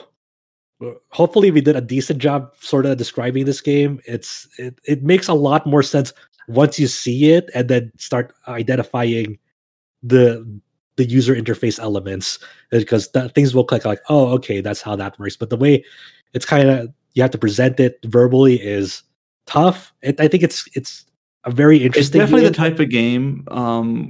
When you like look at, like, I remember when this game was first announced and like some of the early trailers for it, it's just hard to decipher, just even from like a quick glimpse of the game, like what is going on here? Like there's just so much on the screen, and it's not like, I'm not saying this is a bad thing, but it's not the type of game that just immediately intuitive sells itself like, oh, I know what's going on here. I see exactly what type of game this is. It's really the type of game you kind of have to play it and see it, and like then you can understand like what's going on. And it has, if we step back a bit, I think it has like a really enticing like treadmill, if you will. Like every loop that you do, you're getting better, you're getting resources, you're unlocking stuff to make the next loop easier. It's very roguelike in structure that way. So I can see why it's clicked on with people, where, you know, that sort of one more run type of mentality. And even if you fail, and even if you get creamed by the boss like you did, you still gain something out of it. So for the next run. So yeah, like I've only spent a few hours of Loop Hero so far. I sort of get most of its systems now, unless they really throw me for another loop, you know. And another loop. But it's an interesting game, and you know, might as well get it out of the way too. But I'm very surprised that like it's caught on to the point that they've already sold 500,000 units. Just they announced recently. Like in a week. That's pretty nuts. Yeah. I mean, it's like a $15 game, so it's not like it's a full price thing, but still, word of mouth is great. Yeah, and Devolver Digital is publishing it. I don't know the developer's name off the top of my head, but congratulations to them. You know, 4 quarters, overwhelmingly positive on Steam. Yeah, so it's a very cool game. I have a copy of this, and I'm going to try to find some time to play it this weekend. Then you'll understand. It's like, oh, but everything they said makes sense. Got it. I don't know. I've been running the treadmill of like games that are very difficult to explain. Like Gnosia is different to explain. 13 Sentinels is difficult to explain, and now Loop Hero. Well, 13 Sentinels, you did a good enough job because you got me to play it, and I liked it. All right. So, does anyone else have any other games that they played this week before we go on into the news section? All right, moving on. I think we're good. So this week there was no major headline, so the order here is going to be a bit random. At the top, we are going to talk about Kuro no Kiseki. So this is the newest upcoming entry to the larger Trails series following Trails in the Sky, Trails of Cold Steel, and we don't know what the English name will be for Kuro no Kiseki. Its official website went live in Japan earlier this week. We got our first information on some of the characters, like their names and their affiliations. We got a glimpse of the kind of the 2-part battle system because it does do the hybrid action / turn-based, similar to Final Fantasy VII Remake. We got a bit of screenshots of the locations in Calvard where it takes place. So I don't know, like where do we Calvard arc? People have been wanting Calvard for the longest time. Yeah, because obviously it was a big focus even early on. Like one of the party members, Zin, of the first trilogy of games was, kind of the I don't know, mascot's not the right word, like the representative from that area. And here we are 15 years Zin. later or so. Yeah. Was it Zin or Zane? I know they changed the name. It's Zin now. Yeah. So it used to be Zane, like in the first localizations of it was Zane. Hummel became They eventually Hamel just decided that name was actually poorly, like Zin is the more accurate translation, so they actually just they edited it to be Zin always. So, I think they were trying to give them more Western sounding names, and it just didn't work out because they're like the Eastern Oriental side, right? Yeah, they're kind of like the generalized East Asian sort of style to it. So I guess how do we unpeel this onion? Like, what do we think of what we've seen so far? We finally got the official names for the announced characters, like the. All right, we'll start with characters. Yeah, so the guy at the forefront of this, the one with the blue coat and the gnarly hairstyle, his name is Van Arcade, age 24. That's weird. When I read that, where does the syllable split? Is it Arcride or Arcride? Yeah, I don't know. I think the Japanese website actually has like the English name written out. They do that. And then I cry for you, like the song. And then the other lady that was one of the other two main characters that was revealed, the one with the red beret, blonde hair. Her name's Agnes Claudel, age 16, and she has that sounds. There's something about that just sounds like, yep, that's a Kiseki name, Agnes Claudel. That like, if I was given that name on a blank sheet of paper, I'm like, is this a Kiseki character? There's something about it. Yeah, there were other two new other characters that were actually the other one. One of them isn't actually too new, but the one that was like brand new, never seen before, was this 13-year-old girl who has like a long scarf, and like has blue hair and like a headband over it. I think her name was Fairy Al-Fayed. Mm-hmm. And then she has a sword and then whatnot. And the other one, the other one was initially revealed as part of the collector's edition for Hajimari no Kiseki. They kind of gave like this special illustration teasing this Kuro no Kiseki, this Calvard arc. Everyone at the time kind of thought he'd be the main character because that's the first like indication of what it was. Okay, he looks sort of like Crimson King in Ys 9, but his name is Aaron Wei, age 19, and his weapon is called the Twin Fencer. He's kind of like a dual blades type of guy. And is this like a big story thing? I haven't played Ys 9 because it would be like Crimson King. He looks kind of like he looks kind of like it. Yeah, like that's the premise of Ys 9 is Adol can transform into the Crimson King, in it, kind of like a super. I know people were joking that like this is where the E stories and Kiseki stories will merge. The Adol is actually a Kiseki character the whole time or something, but no. Well, they had the merge of other storylines first, being Nayuta no Kiseki first. Oh boy, and yeah, they're releasing like a remaster of that soon in Japan. So the other tidbit about these characters is they're teasing the other 4 more characters to be announced in Kuro no Kiseki soon, and their ages are 20, 15, 22, and 69. So the main character, what was his name again? Arcryde was the last name. Van. So he's 24, which is the oldest any Kiseki character has started out as for protagonist. How old is Kevin in third? Oh, that's a good question. 20s? How old? He was the oldest so far. It used to be oldest as Kevin to start with. Yeah, I was thinking just Estelle, Reen, and Lloyd. Because they're all teenagers. But Kevin is not. But there's like popularity polls that they've done recently, and Kevin didn't even make it to a list. Kind of sad. Apparently Kevin was. This is according to legendofheroes.fandom.com. So I don't know how reliable that is, but apparently 22 in third. Okay. So still younger. Yeah, so the normal gamut of ages here are still late teens, early 20s, with the 169-year-old in there. But I know we've seen other JRPGs do that. Like one of the Tales of Zilla games has like Rowan or whatever. Like I don't know. That doesn't. Rowan is a cool character in my opinion. I guess I do have like Malik as like your kind of 30-ish-year-old guy. And I think the other. Anyways, to talk about the series we're actually talking about. Yeah, the other things that they showed off for Kuro no Kiseki is the capital city of Calvard Republic, the Edith, and this is very reminiscent of what you might find in Crossbell, but it's more metropolitan. It's kind of more what you'd find in a modern city. They actually have cars. They have like it kind of looks a little bit like New York urban style. Mm-hmm. Environment, and they showed off a little bit of video clips of how the battle system is going to work, because when they had the official site go up, that they were showing like brief clips about how it looks in motion and whatnot, and it kind of looks pretty slick. I kind of like what they're doing with it. I was surprised at how seamlessly the action battle system and the turn-based battle system switched together. Like I didn't even notice it at first when they switched over to the turn-based side.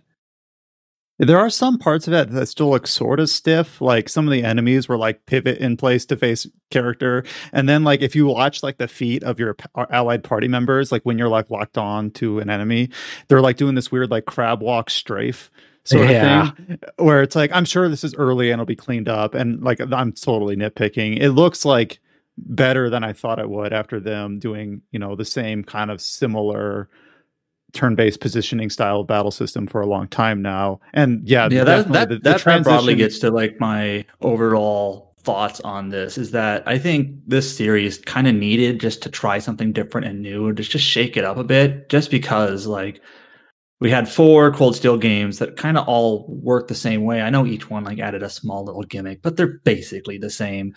And then Hajimari, I haven't played yet because it's not in English yet, is still pretty similar, and it's honestly not that much different from what Trails in the Sky did, more than a decade ago. So I think it is kind of nice just they're trying something a little bit new and a little bit different with how the combat works here, and the fact that the cast of the whole series has been bloating for a long time now, and obviously that's still there. But I'm kind of hoping this game kind of just, if we focus on this new cast, and maybe they can like get a little bit more focus, a little bit more, development on these characters specifically before we introduce them to like the gigantic cast of characters. Yeah, just wait until Chronos like a soft reboot, where they start doing all the cameos and bloating it back up again. Yeah, I think we mentioned this how cameos, but I think they mentioned how I think he was tell me if this was a mistranslation, but at the time when this game was originally announced, they said like, if this game doesn't do well, we will not do this again, in terms of like the follow-up. Like it feels like they were a little bit hesitant on like, we know we're changing things up, but we're not sure how the fan base is going to take to it. Do you remember that? Yeah, I remember that. Yeah, I don't think anything has come out that debunked that. They said that this whole series is dependent on like selling consistently, like doing at the very least the general same numbers, the average. Like if it ever like dipped down drastically, that they were like, we're not gonna do it anymore. Because that makes sense, because this series like really depends on a loyal fan base to keep on keeping it like steady. Like I can't imagine like this. I don't know if it'll find like new players. Maybe it will now that it's like a new entry. Yeah, because it was an interesting statistic, but but it makes sense in retrospect. Like Falcom had their 40th anniversary stream, and they held surveys, on various questions on like, what was your first Falcom game? What's your favorite character and whatnot? And I think it ranked either second or third as their first Falcom game, but Trails of Cold Steel 1 was, for a lot of people who took that survey, that was their first Falcom game. So obviously, like that kind of the soft reboot that Trails of Cold Steel did, which in retrospect wasn't, that got them into the series, and you would hope that the people who got into it, played the prior games to better understand, like, what Trails of Cold Steel 3 and 4 and Hajimari did, because those are entries that playing older games is now vital to understanding their story. I mean, you have to imagine that, like, there are current day teenagers that were only like 7 or 8 years old or whatever when the first Cold Steel game came out, and like there's a potential fan base there that's like, we want these people to play these games, but maybe they just never got around to them because they were too young or whatever, and like, so every once in a while they kind of have to do this like new arc where it's like, we hope our existing fan base continues to play it, and we want new players to jump in here, and maybe they'll go back and play the older ones. So I do think this sort of move was definitely necessary, and especially for a long running series. And we'll see what happens. The thing you mentioned earlier, this is actually something posted on Silicon Era in December from Kazuma Hashimoto, who has previously contributed to RPG Site, said it was mentioned that if this next installment underperforms, referring to Kuro no Kiseki, there will not be a sequel. So I do trust Kazuma's translation, so you still have to wonder, like, what's the context in which the statement was made? How coy is he being? Just because he says there's not a sequel doesn't signify any larger implications for the series as a whole. So there's still like a lot of like footnotes you got to put in there. Yeah, I think it'll be like Zero no Kiseki. Because in that game, it has a pretty self-contained story by the end of it. So it's a really good game. So you would hope that if it is going to follow in that footsteps, that's really encouraging. Because it's like a self-contained story. If there was no sequel, it has a pretty satisfying conclusion, right? So you'll be like, oh yeah, I'm okay with that. But if the game sells well, they could make a sequel, and it'll be like, Ao no Kiseki, right? So I think like at the time, like Ao no Kiseki being announced was surprising because as you mentioned, Zero no Kiseki had a pretty conclusive finale, and like it was self-contained, as you said. So like Ao no Kiseki being a follow-up was like, oh, they're gonna revisit this again. Cool. I mean, Ao no Kiseki is really good.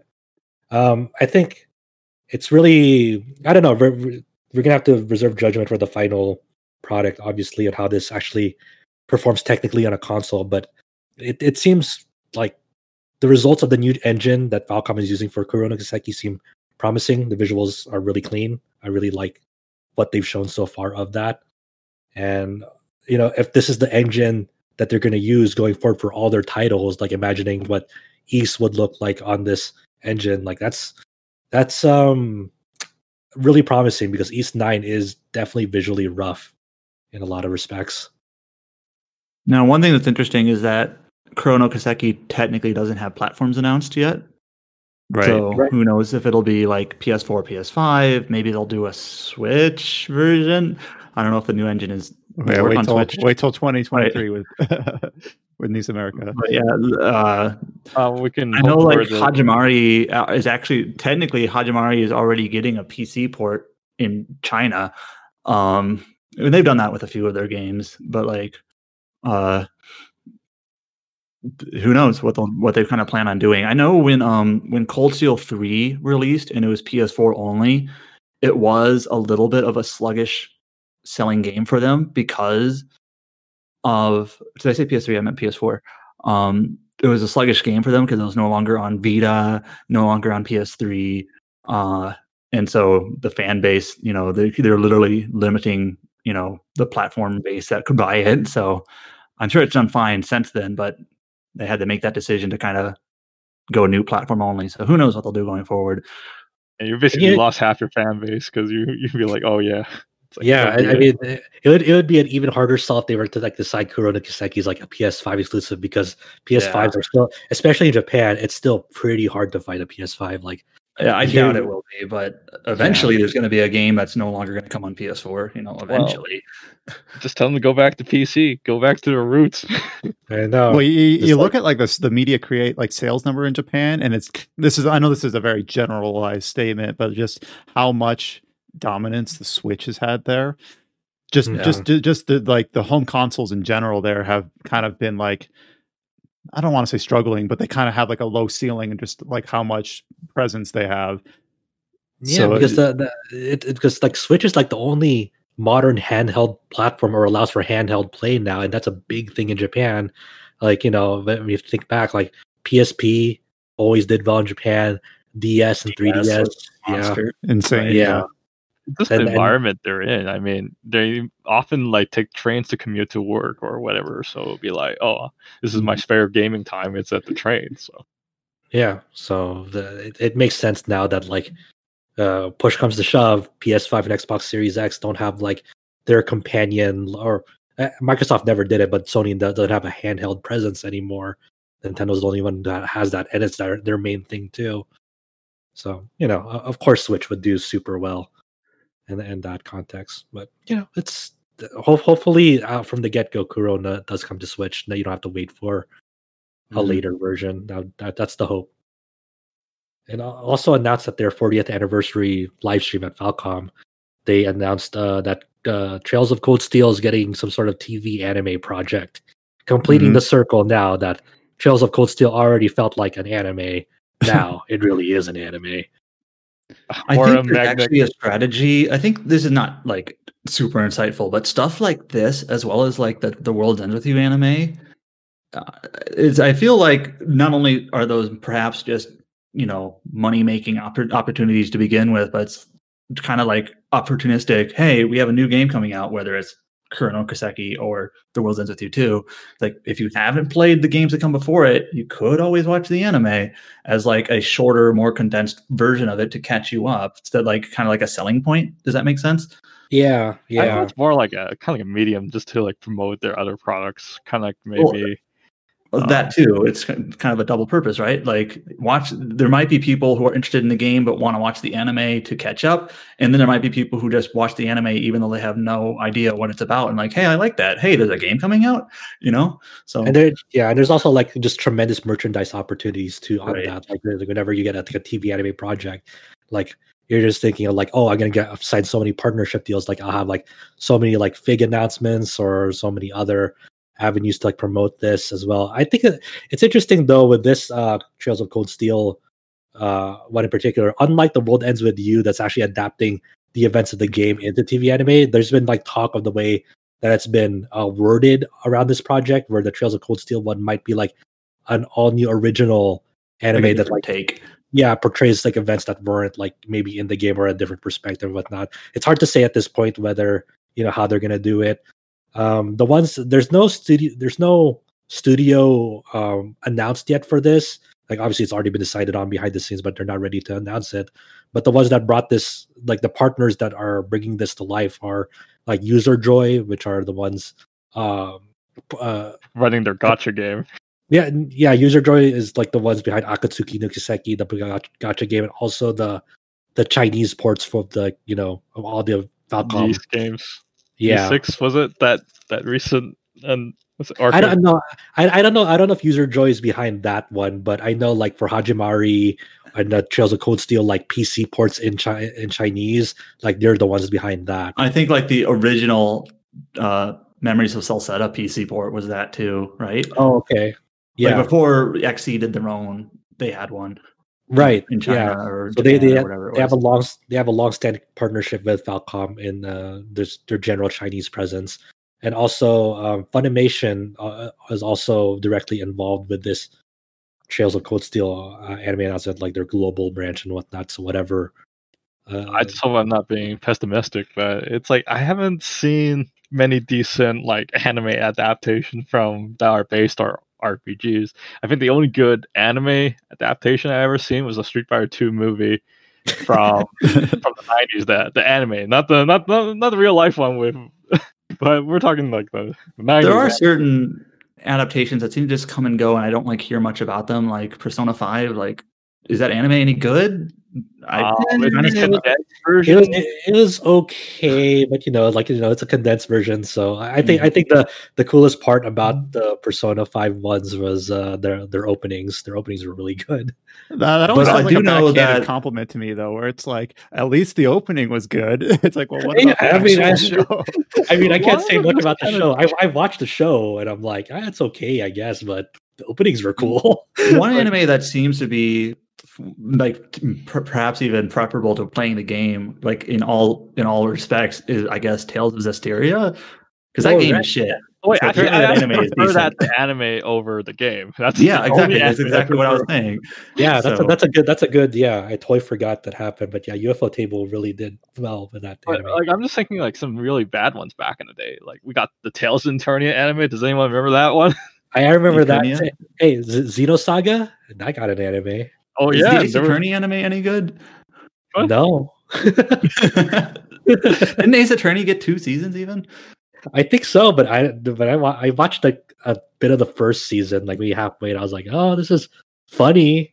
But there's a Star Ocean really anime as well, Star Ocean X. Okay, that one is really funny because it only it covers like a very and like maybe like a third of the first game, and like I forgot exactly where it stopped, but it was definitely not the entire game. It was only a small portion. Where's my sequel? I was like, I'm looking forward to get to that location. Jeez, man. There is the Castlevania, call it an anime if you want, even though it's not created in Japan like completely, but that's done well. That's pretty done well. I don't know if it really depicts the event. Like it doesn't really. It's its own thing though.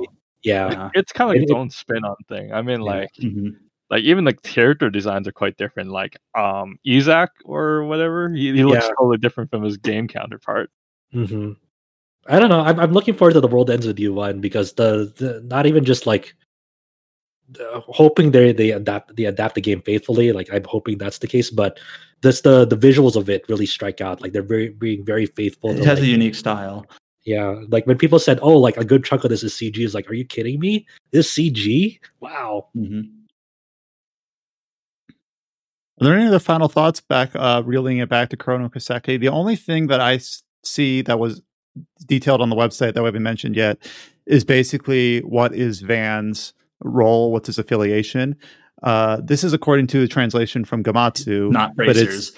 Yeah, basically they're the Spriggans or Spriggan. I don't know if it's plural or not, which basically are like detective negotiators, bounty hunters for like underground job requests, where bracers are like the public facing, guild that everyone like respects and looks up to. These are like, they do the dirty work. They're not bracers. It's a weird combination of like what your role is in the Zero and Out series, where you're like an actual detective agency, kind of like Hops, and like and obviously with the Trails in the Sky series, where like you're bracers, you're kind of like freelancers almost, but you have an association. And people joke how it's like throughout the Trail series, like you're bracers, and then you're just like police bracers, and then you're like school bracers, and now we're like underground bracers. Yeah, there you go. That's a good way to put it. Yeah, and it works with the gameplay system. Like this is why people ask you to do quests and why you go exploring and things like that. So and why we can still like do this weird gamey thing of like rating you up at the end of chapters and giving you like a letter grade. No, I just love like you miss all the side quests for Zero, and it just makes Lloyd look like a complete idiot. Very I need to play those now that they've got the fan translation from the what's the name of that group? But he is like a total smart ass if you're like did all the side quests right. It's like he's like ace detective now. It's just like totally different. On the other side of the pond, the other big news of the week, and this is kind of a more general topic, is that the acquisition of Bethesda by Microsoft is basically now complete, final, signed off on, stamped, sealed. And the first result from that is that a ton of Bethesda games, including several RPGs, are now available on Game Pass across PC, console, and xCloud. So this includes like Elder Scrolls 3, 4, and 5, Elder Scrolls Online, Fallout 4, 76, New Vegas, as well as Prey, which is not really an RPG, but is a really great game. You should play it. Doom, Dishonored, Wolfenstein. So I don't know if we have any other comments on that. There's kind of been a lot of will they, won't they in terms of big announcements. Like they had a kind of a roundtable discussion a couple days ago, which was just kind of like going across the backgrounds of the deal and everything like that. I mean, that's great for Game Pass users for sure. That's a hell of a library to just get dumped on you on one day. It's like this is hundreds and hundreds and hundreds of hours of games that like you can just check out, see if they're for you, and if not, then cool. You know, that's amazing. I'm really excited for like to see where this partnership goes and what that'll entail. Like it's one of the biggest, if not the biggest, acquisitions in video games of all time. And Adam, you can finally, if you have a Game Pass, you can play Skyrim, and you can finally make the comparisons to Romancing Saga legitimately. Well, at least he's missing out on Elder Scrolls Online. I've heard Elder Scrolls Online is actually like, it started out in a really rocky place, and they actually had, I forget if it was like a blog post or a newsletter, where they kind of like actually had a bit of a reminiscent where they said, yes, we know we struggled out the gate, but you know, over the years, they've kind of really turned the ship around. And you might say that's them patting themselves on the back, but I see a lot of good talk about it, and I do kind of want to get into it. And I do know that people kind of poo-poo on Skyrim for being like dumbed down or casualized. But I just, when I play those games, or even recent Fallout games, there's no one else is really making those sorts of games, at least not to the same scale. So I do think that, like, I am glad that Bethesda is around making those, even if it takes a decade between entries. I should also go, like, this is the theme of the podcast so far, but I do want to go back and play like Oblivion at some point, because I do hear so many good things about it. But that, like, I wasn't quite as big into Western RPGs when Morrowind and Oblivion were the hot topics. Were you going to say something, Adam? No. Oh, yeah. I guess people aren't interested in this, so maybe we'll. I mean, it's cool to see like the ZeniMax Online Studios turn the ship around on Elder Scrolls Online, and it continued to grow. Like they got, I think they recently mentioned they got 3 million new subscribers like last year. Yeah. 2020 alone. So, I mean, I think it's perfectly fine to be happy. Like, you know, that we're able to pull through. It wasn't easy. And sure, people may interpret it as like patting themselves on the back, but you know, they should. It's their main product. It's their main thing that they're working on. You don't want them to like. Everyone's benefiting at the end. Like the player base seems to be perfectly happy with what they're doing these days, and that's fine. You know, let a game be as healthy as it is, and be happy for them. I just hope. So I'm probably one of the more Western RPG focused contributors to the site. And I just hope we're at a place in like 5 years or so where we can jump from Obsidian to inXile to Bethesda to CD Projekt, hopefully kind of gets things turned around. And we have like a good, strong, consistent slate rather than kind of having like these droughts of where we have to talk about the dire situation with like Bloodlines 2 and stuff that we had to talk about a couple of weeks ago. So hopefully we're on the path towards a situation like that. I want to see a resurgence, and I hope Unavowed is like amazing. You know, I'm really pulling through for that in the Obsidian side.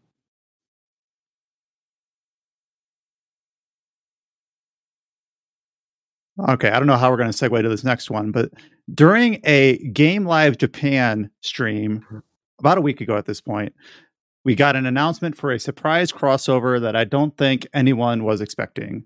We've got Senran Kagura meets Hyperdimension Neptunia in Senran Nin Ninja Taisen Neptune. So wow, that's a mouthful. Yeah, I'm sorry that I couldn't get it out my first try. The sad part is like that's not even like the full title of this too. It's like Senran Nin Ninja Taisen Neptune : Shoujo Tachi no Kyoen.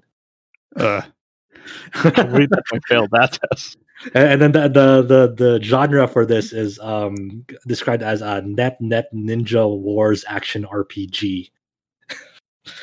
Yeah. So this was a part of the trio of like game scoops that Dengeki and Famitsu were advertising for this game, Live Japan. One was like new characters for Samurai Warriors 5. The other was like a Q&A session for Project Triangle Strategy that didn't really reveal anything new about that game. It's more of a what did you enjoy, and like what the amount of players went through this path. Like, you know, yeah, it was nothing really new. It was like, oh, okay, but yeah, this is kind of on the Senran Kagura engine that Estival versus Burst Renewal were on, kind of that fast-paced action RPG, but now you can play with the Neptunia characters as well, and they all interact in the story premise. They showed off, like, you know, Neptune's new outfits, both in her base form and her goddess form. Obviously, they're more kind of a kunoichi style thing where they're like female ninjas.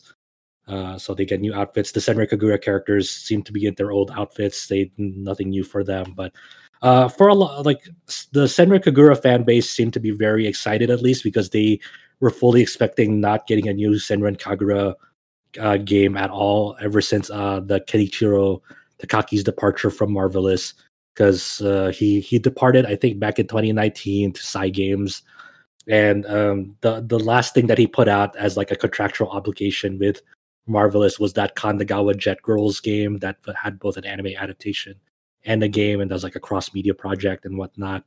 And like, it's not really my thing, but I don't know if people really warmed up to that or not. I couldn't say. But, you know, Takaki since then is still at Cygames. He's like a producer at Project Awakening, I think, and has somewhat of like an advisory role at like Grand Blue Fantasy, the fighting game Versus, and the upcoming RPG Relink. So he's still there as far as I know.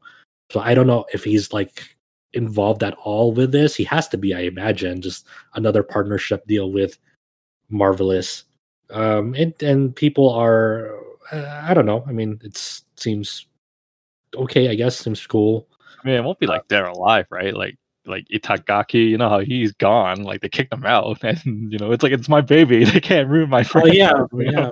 Maybe he isn't. I don't know. I don't know if he has any involvement with this, but they showed off just the very small tidbits of like of this game. Like obviously it's an action RPG, so it's very fast paced. You have the adventure parts where the Neptunia cast and the Senran Kagura cast are interacting. They only showed off. I already forgot the Senran Kagura character's name, but they showed off Asuka. Yeah. They've only confirmed those two. They're teasing like, you know, a brand new original character for this game. Yeah, they even got the voice actress to promote her. It's like, oh, she wears black and she's a princess-like character, and that's all I can tell you. It's like, oh, yeah, okay. It's Miko Ito. She's kind of a rising star in the voice acting space. A lot of people love her role as Kokoro from Princess Connect because she has a very soft voice. And she plays as the best. What is that word? As a twin, technically, quad twinblets or whatever that show is called. The best girl. Oh, not the Omega Quintets. I forgot. I know what you're talking about. The Miku. The quintessential quintuplets, right? Yeah, I don't know what we would call one of the siblings. Do we call them a twin? But no, they're not twin. But yeah, she's one of the quintuplets of the cast. Like, yeah, so yeah, that's she's a very popular voice actress. If anyone's in the anime scene, they'll know what she wrote. Yeah, I guess the for me the most like enticing part about like, you know, the Senran Kagura cast and the Neptunia cast like interacting is you can have like Seiyu jokes because Asami Imai voices Noir, and what was her?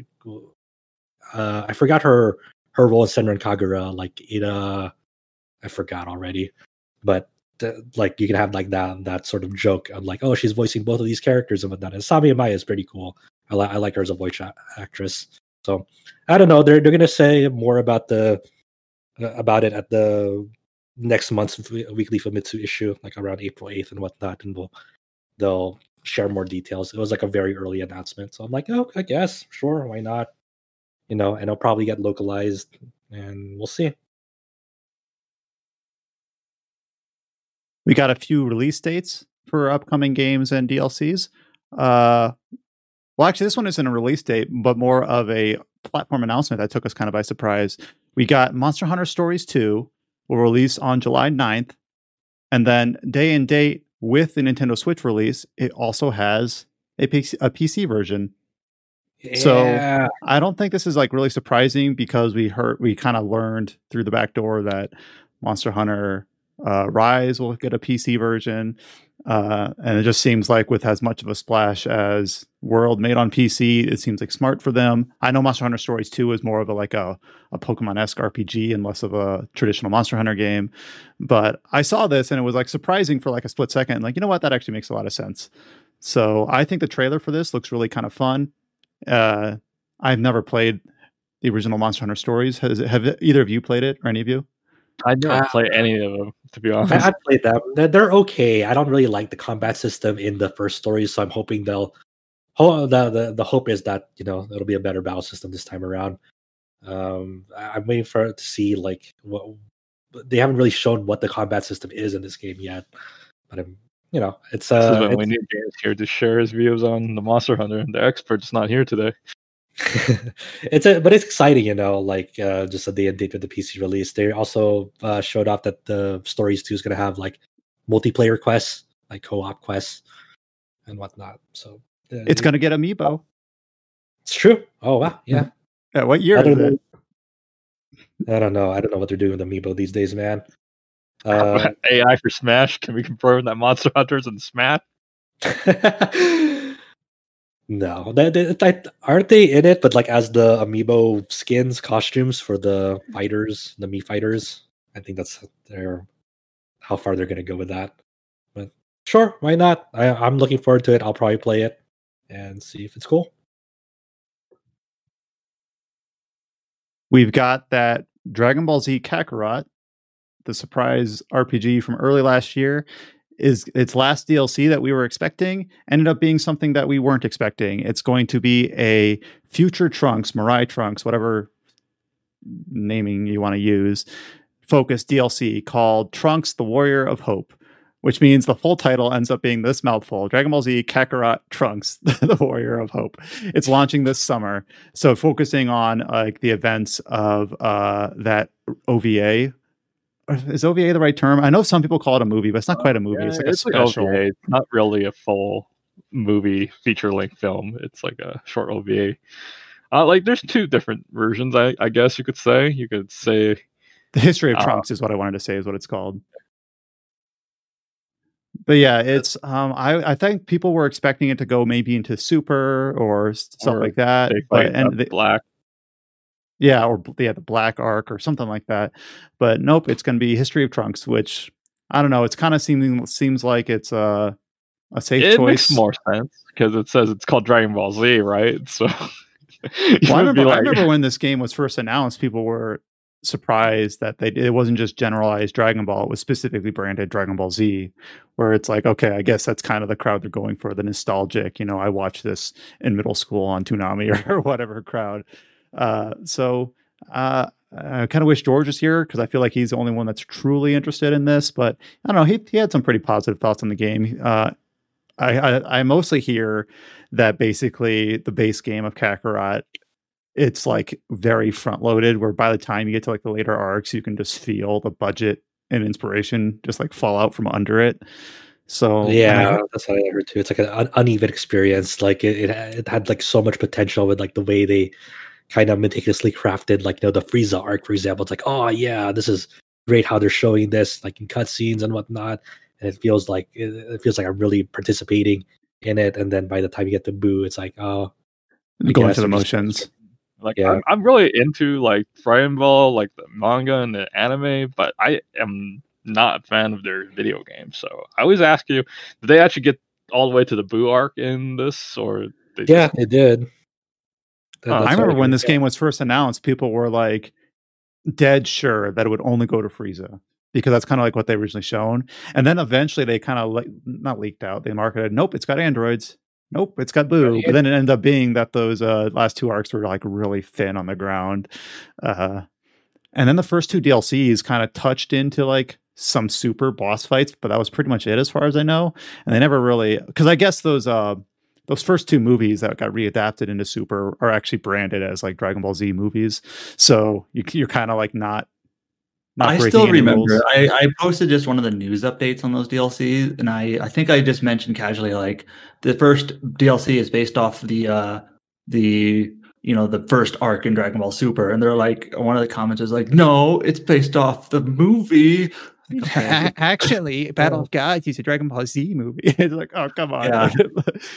You're technically correct, but come on. You're technically correct. The worst kind of correct. So maybe we'll get George to talk about this once he's played it, and hopefully it ends up being a bigger deal than the first 2 DLCs. But I guess now we're kind of at the point where it's like, what's next for Dragon Ball, both in terms of anime, because they've got the manga still going, and I've heard people say that the current arc is actually decent, but I've heard that a few times before the current author, Toyo Taro. They'll say it's good, then you're looking, I think they just overhyped it. Well, I've actually seen in a few places that there's like a Toyo Taro cycle now where it's like, man, this premise is interesting. Wow, these characters are cool. And then it just like shits the bed. And then the next arc starts and then it's repeats. So it'll be interesting to see if those end up leaving the manga and showing up in either in anime or games. Dragon Ball Z Fighters 2. Will we start to see like Toppo and all the other characters eventually? We'll see. Yeah, well, I mean, they recently released like the last character of the season pass 2 of Dragon Ball Fighters. Like they had the Super Saiyan 4 Gogeta, but they didn't announce anything else past that. So they might be, maybe, who knows? But they might be starting to sunset Fighters, and we'll see where it leads them. Like, I don't know if Arc System Works has time to work on Fighters because they're working on that Dungeon Fighter Online fighting game right now. Man, they have their hands full. I mean, are they trying to release Strife in like 2 months? Yeah, they recently delayed it to June, and they started to work on the season pass content for Strive as well. So, who knows? I do wonder if that's like telling that the last character that they went to is they just went back to like the GT well, like then rather than like a new character. Like, oh, y'all like Gogeta, right? Super Saiyan 4 from the late 90s or whatever. Like, they don't have much characters in the Dragon Ball franchise, to be honest. I think not like strong characters. Like, they just don't want to go back with the original Dragon Ball because no one seems to remember them now. I mean, I am glad that they did, instead of always escalating to like movie or new characters. They're like, you know what, Roshi deserves a spot, and then one of the second set of characters was a Roshi, and I'm like, you know what, yeah, I'm glad that they did that. That seems like valid. We also got a release date for Record of Lodoss War, Deed Lit, and Wonder Labyrinth, which is the Castlevania-like, Metroidvania, whatever verbiage you dislike the least, is releasing on March 27th on PC. Right now it's available in early access. They've updated what's been available in the early access period a few times. We actually did a video on this late last year or middle of last year where James played through the early access of this game. And I think Chow was there too. So it's got a final release date. I actually played for the early access as well. So March 27th, it's not that long away. So 2 weeks from today, actually. I'm excited to get Switch port. Like I got the early access version just a few days ago because on discount.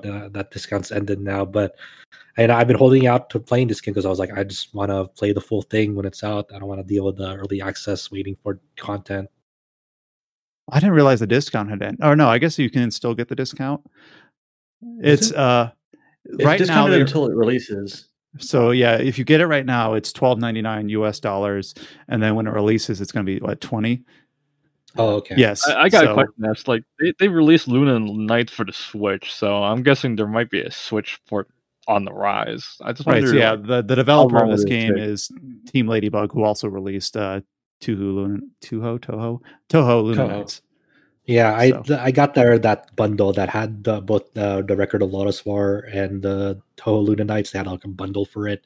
I was like, I'll just give it a shot. They said because people are saying you can like have a blast with Luna Nights without being a Toho fan. It's just a good game. I'm like, oh yeah, sure, why not? I think it's me with Toho. I enjoy the games, but I have no care for the story. The story is just kind of like nonsense. And I don't care for any of the characters or any like some of the music is cool. Like they have like a lot of music, but I don't really care that much for it. Involved in the lore. Yeah. Like the lore is just, I don't know what the hell is going on. Team Ladybug is also responsible for that Shin Megami Tensei Deep Strange Journey bonus thing that they had in Japan. They had they created like a mini game for it called like SMT Synchronicity or something like that. They had like the Jack Frost as the main character, I think, and that was cute. And they also did the Konosuba one. The Konosuba God's Blessing on This Wonderful World. It was like a Blu-ray bonus or something with one of the volumes in Japan as well. We got a release date for the final DLC for The Outer Worlds. The Outer Worlds Murder on Ariandos releases on March 17th. This is following up from Peril on Gorgon, which released last year. The last piece of content that we're aware of for Outer Worlds. So a game that I think we've all been kind of mostly lukewarm on, but I do kind of want to go back and play those two DLCs now that they're both going to be released. A few other tiny notes here. These are just mostly like sales milestones, and one other footnote for on a game that was announced in 2019. Loop Hero, which we talked about obviously at the top with Josh and Adam, sold 500,000 on its first week of sale. So it seems to have found definitely a pretty big audience, despite being kind of like an indie budget title on PC. So it's obviously pretty good. I think that's kind of due to the strong word of mouth that it's had. Yeah, I don't know exactly what happened to spark this, but like that's it was one of those things like, oh, is this cool? Okay, I guess I'll give it a shot, and that's kind of what got me to try it. Really impressive for a game that no one, or for a brand new IP, technically, right? Yeah, I was just, I mean, it's by Devolver Digital published, like they usually publish pretty cool titles, so that just really had a hand in it. But it must have been like word of mouth or Twitch or something like that to really explode. Yeah, just the PC space just seems to have like a lot of these things where like it depends on who gets to hold the megaphone, whether that megaphone is Twitch or Steam Discovery Tools or whatever, where games just end up like exploding. And it kind of in like a closed ecosystem where if you don't play on PC, if you're not like in that space, you might not hear about it. Like Valheim, for example, like is like also the other one for this where they sold a bunch by now. Yeah, it's one of those things where it's like, what's the Valheim total this week? Last I heard it was 5 million. Like, is it 6 million by now? I don't know. Potentially. Platform. If you could get like some kind of like a Twitch streamer that's popular to play it, the game just kind of grows like randomly. Like, I mean, there's Among Us. I mean, that game came out like years before it got popular, and all of a sudden someone starts streaming it and just grew. Another sales milestone, 13 Sentinels Aegis Rim has totaled 400,000 physical sales and digital downloads. So yay! That's a pretty good milestone. I'm so excited to play that, but I just need to pick some time for it. You can do it. It's only 30 hours. Only 30 hours. Yeah, it's quote unquote not my type of game, but I enjoyed it immensely. So I'm going to vouch for it, and I don't play these sorts of things. It's a really good game, and you should make time for it. I have never played a bad Vanillaware game in my life. I'll just tell you straight that. Well, I mean, but there are certainly bad Vanillaware titles for sure. I mean, the original Odin Spear. I still enjoy the storyline. I still enjoyed it too, but I can't say that was like, I don't know if it's like a good game. It was a unique game, but I don't know. It was a good game. It was still okay. I liked it though. We have a new development studio announcement for the upcoming undated Gothic remake. If you remember, back in 2019, THQ Nordic had like this playable teaser demo thing where there was like a vehicle for feedback on whether or not they should be making it. Then eventually they kind of quickly announced that yes, they were going to go through with it, but without any other details. They show back up this week, and basically said that, I hope I pronounce this right, Alchemia Interactive, which is a new studio based in Barcelona, Spain, will be developing the Gothic remake. They're now hiring for multiple positions. I don't know. This is always kind of interesting to me. I've never played Gothic. I have played Elex, which is from the same developers of the original Gothic. So I just think it's, always having more participants in this space of Western fantasy RPGs is always good. We don't want them all to be owned by Microsoft, right? So once this game, whenever this game ends up becoming more of a concrete thing, because it sounds like obviously if they're just now announcing the studio and still hiring, that it's probably quite a while away. But always good to have, more people in that space. It's kind of funny because like Gothic, the original Gothic seems to be like a seminal action RPG if you were like grew up in Europe in the 90s, when did that original game come out? But it seems like there's like a certain contingent of people that this game is really important to them. 2001, so not quite the 90s. 2001, so not a little bit after the 90s, but like it seems like it's one of those types of games where it definitely has a following. So the fact that it's being remade might be really interesting to some people. Also, some people, I've seen people argue like this game didn't need to be remade, sort of thing. Yeah. So it's interesting. Like, yeah, but when you mentioned that, it reminds you of like how the King of Fighters franchise is super big in Mexico. Like when you think about like the King of Fighters scenes, like Mexico is like a very like the King of Fighters series is like very important to Mexico, and like because it was just like right place, right time type of deal where like there's very fond memories and attachments to the King of Fighters series in that region, and like it's cool. You know, a lot like the competitive scene for King of Fighters is usually in Mexico. I think the King of Fighter franchise is just as popular in China over like the Street Fighter franchise in certain areas because of all like the pirated cabinets. Yeah. They always had like King of Fighters like 97, 98, so it's like it just kind of grew more in popularity there, right? Yeah, you just it was either super cheap or free, you know. So the thing is that the playable teaser for this, I don't think got really great like response. Like it's like Steam right now says recent reviews are mixed. I guess all reviews are mostly positive, but I know some people played it and said like what Adam said, they're kind of like purists where they're like, this doesn't feel like Gothic. Apparently, one thing is that the main character in the original game, either I haven't played it, either doesn't talk or doesn't talk frequently. And apparently in the remake, they talk a lot. And some people are like, shut up. Oh yeah, I can see that being a problem for sure. In general, this is very broad, but I am a sort of person where like I do not need my protagonist to like mumble to themselves like, oh, there must have been a battle here. Like, are there signs of a struggle in the ground? You know what game did a lot of this? Horizon Zero. I could name a bunch. Witcher, Horizon. Yeah. Like I'm okay with that. Assassin's Creed Valhalla does. I'm okay with that as long as they don't talk too much about it. I feel like certain stories sometimes less is more. So yes, for sure. Has anyone here played Days Gone? I've heard like horror stories about like how Deacon like screams and like curses to himself or whatever. I haven't seen it, but I've watched like streams of it, and yeah, that's a very talkative protagonist. Here, how about this? In the new decade, let's give ourselves a like speech frequency slider for main characters, so I could just tilt it all the way down, and I don't have to hear them like chirping to themselves and like pretending the player is just dumb and needs that sort of guidance. This is a kind of breaking news that Adam or Josh will have to elucidate on a bit, but there was recent announcements, several, for the Metal Max series as part of the 30th anniversary live stream announcements. And I feel like I'm just going to hand this off right now before I butcher what was announced here. So, Josh. Well, to be honest, they didn't really announce like a lot of like hard details. They previously announced Metal Max Xeno Reborn 2. Nothing about it, just that it exists. And now they've announced that it's going to be titled Metal Max Wild West. That's still all we really know. Like, okay, it's just the title. We don't really know anything else about it. It's coming to PS4 and Switch, but like, I guess it's a sequel to Xeno. But now that they changed the name, maybe it's not as direct a sequel.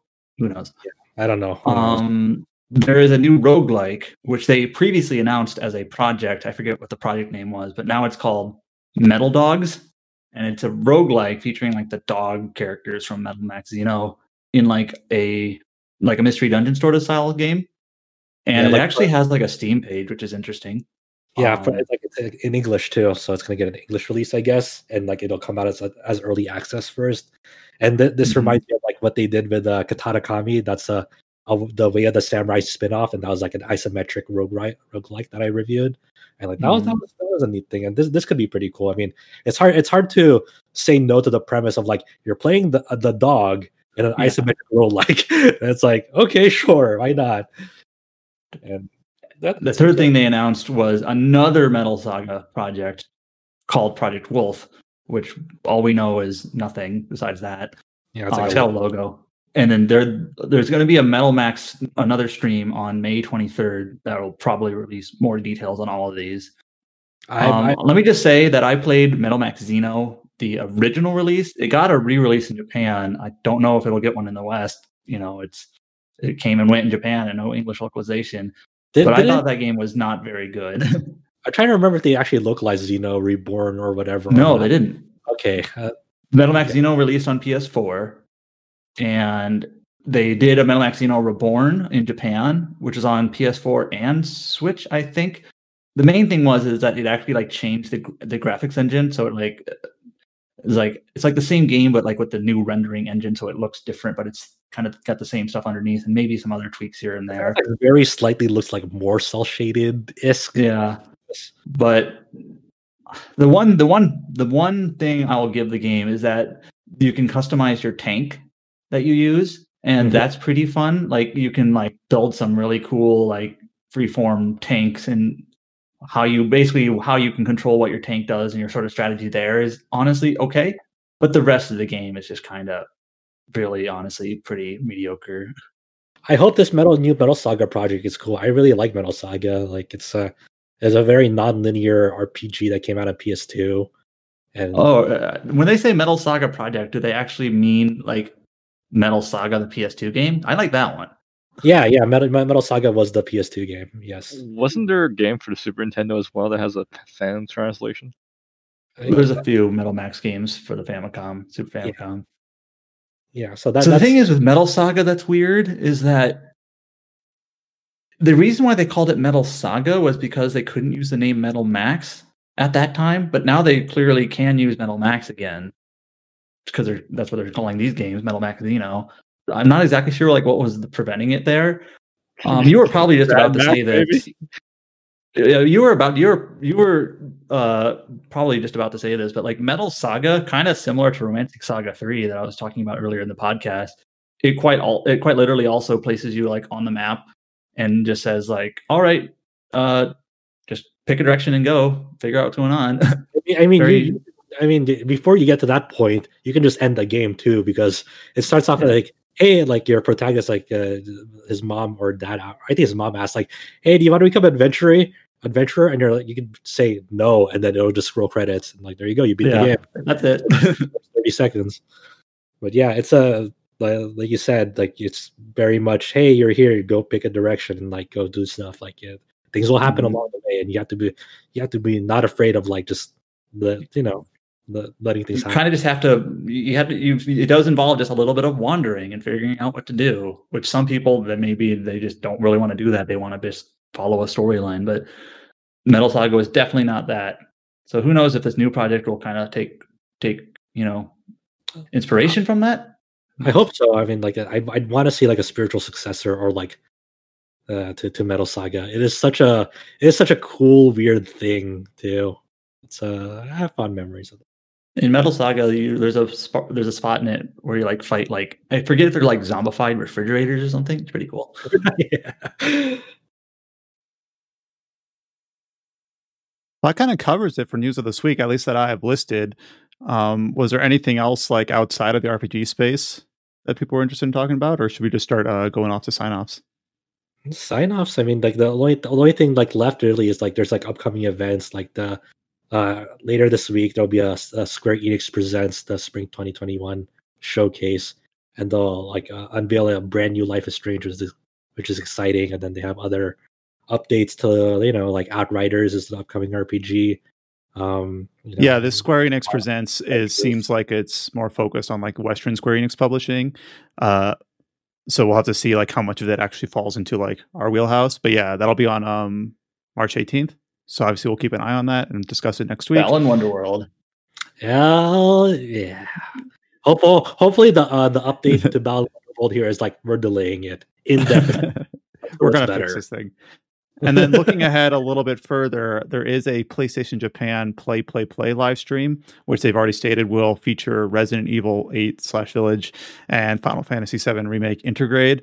Now that'll be on March 21st, so it'll be the day after next week's podcast, so a little bit further out, but we might see some more details about Final Fantasy there and maybe some surprises. We'll see. Play. All right. Well, that covers us for the TetraCast this week. A bit of a lighter week, but we still got, 2.5 hours out of it. So thank you, Loop Hero. Thank you, Kuro Nokoseki. You can always read any of the news stories that we talk about, as well as the reviews such as Nausea on our website at rpgsite.net. You can follow us on Twitter at rpgsite. You can listen to any other episodes of the TetraCast on Spotify, Google Podcasts, iTunes, and now YouTube. You can always visit our Discord channel by going to our homepage and clicking the link at the top. We also do post occasionally to YouTube at rpgsite.net. And other than that, you'll hear from us next week. So until then, stay safe, take care, and we'll talk to you next time.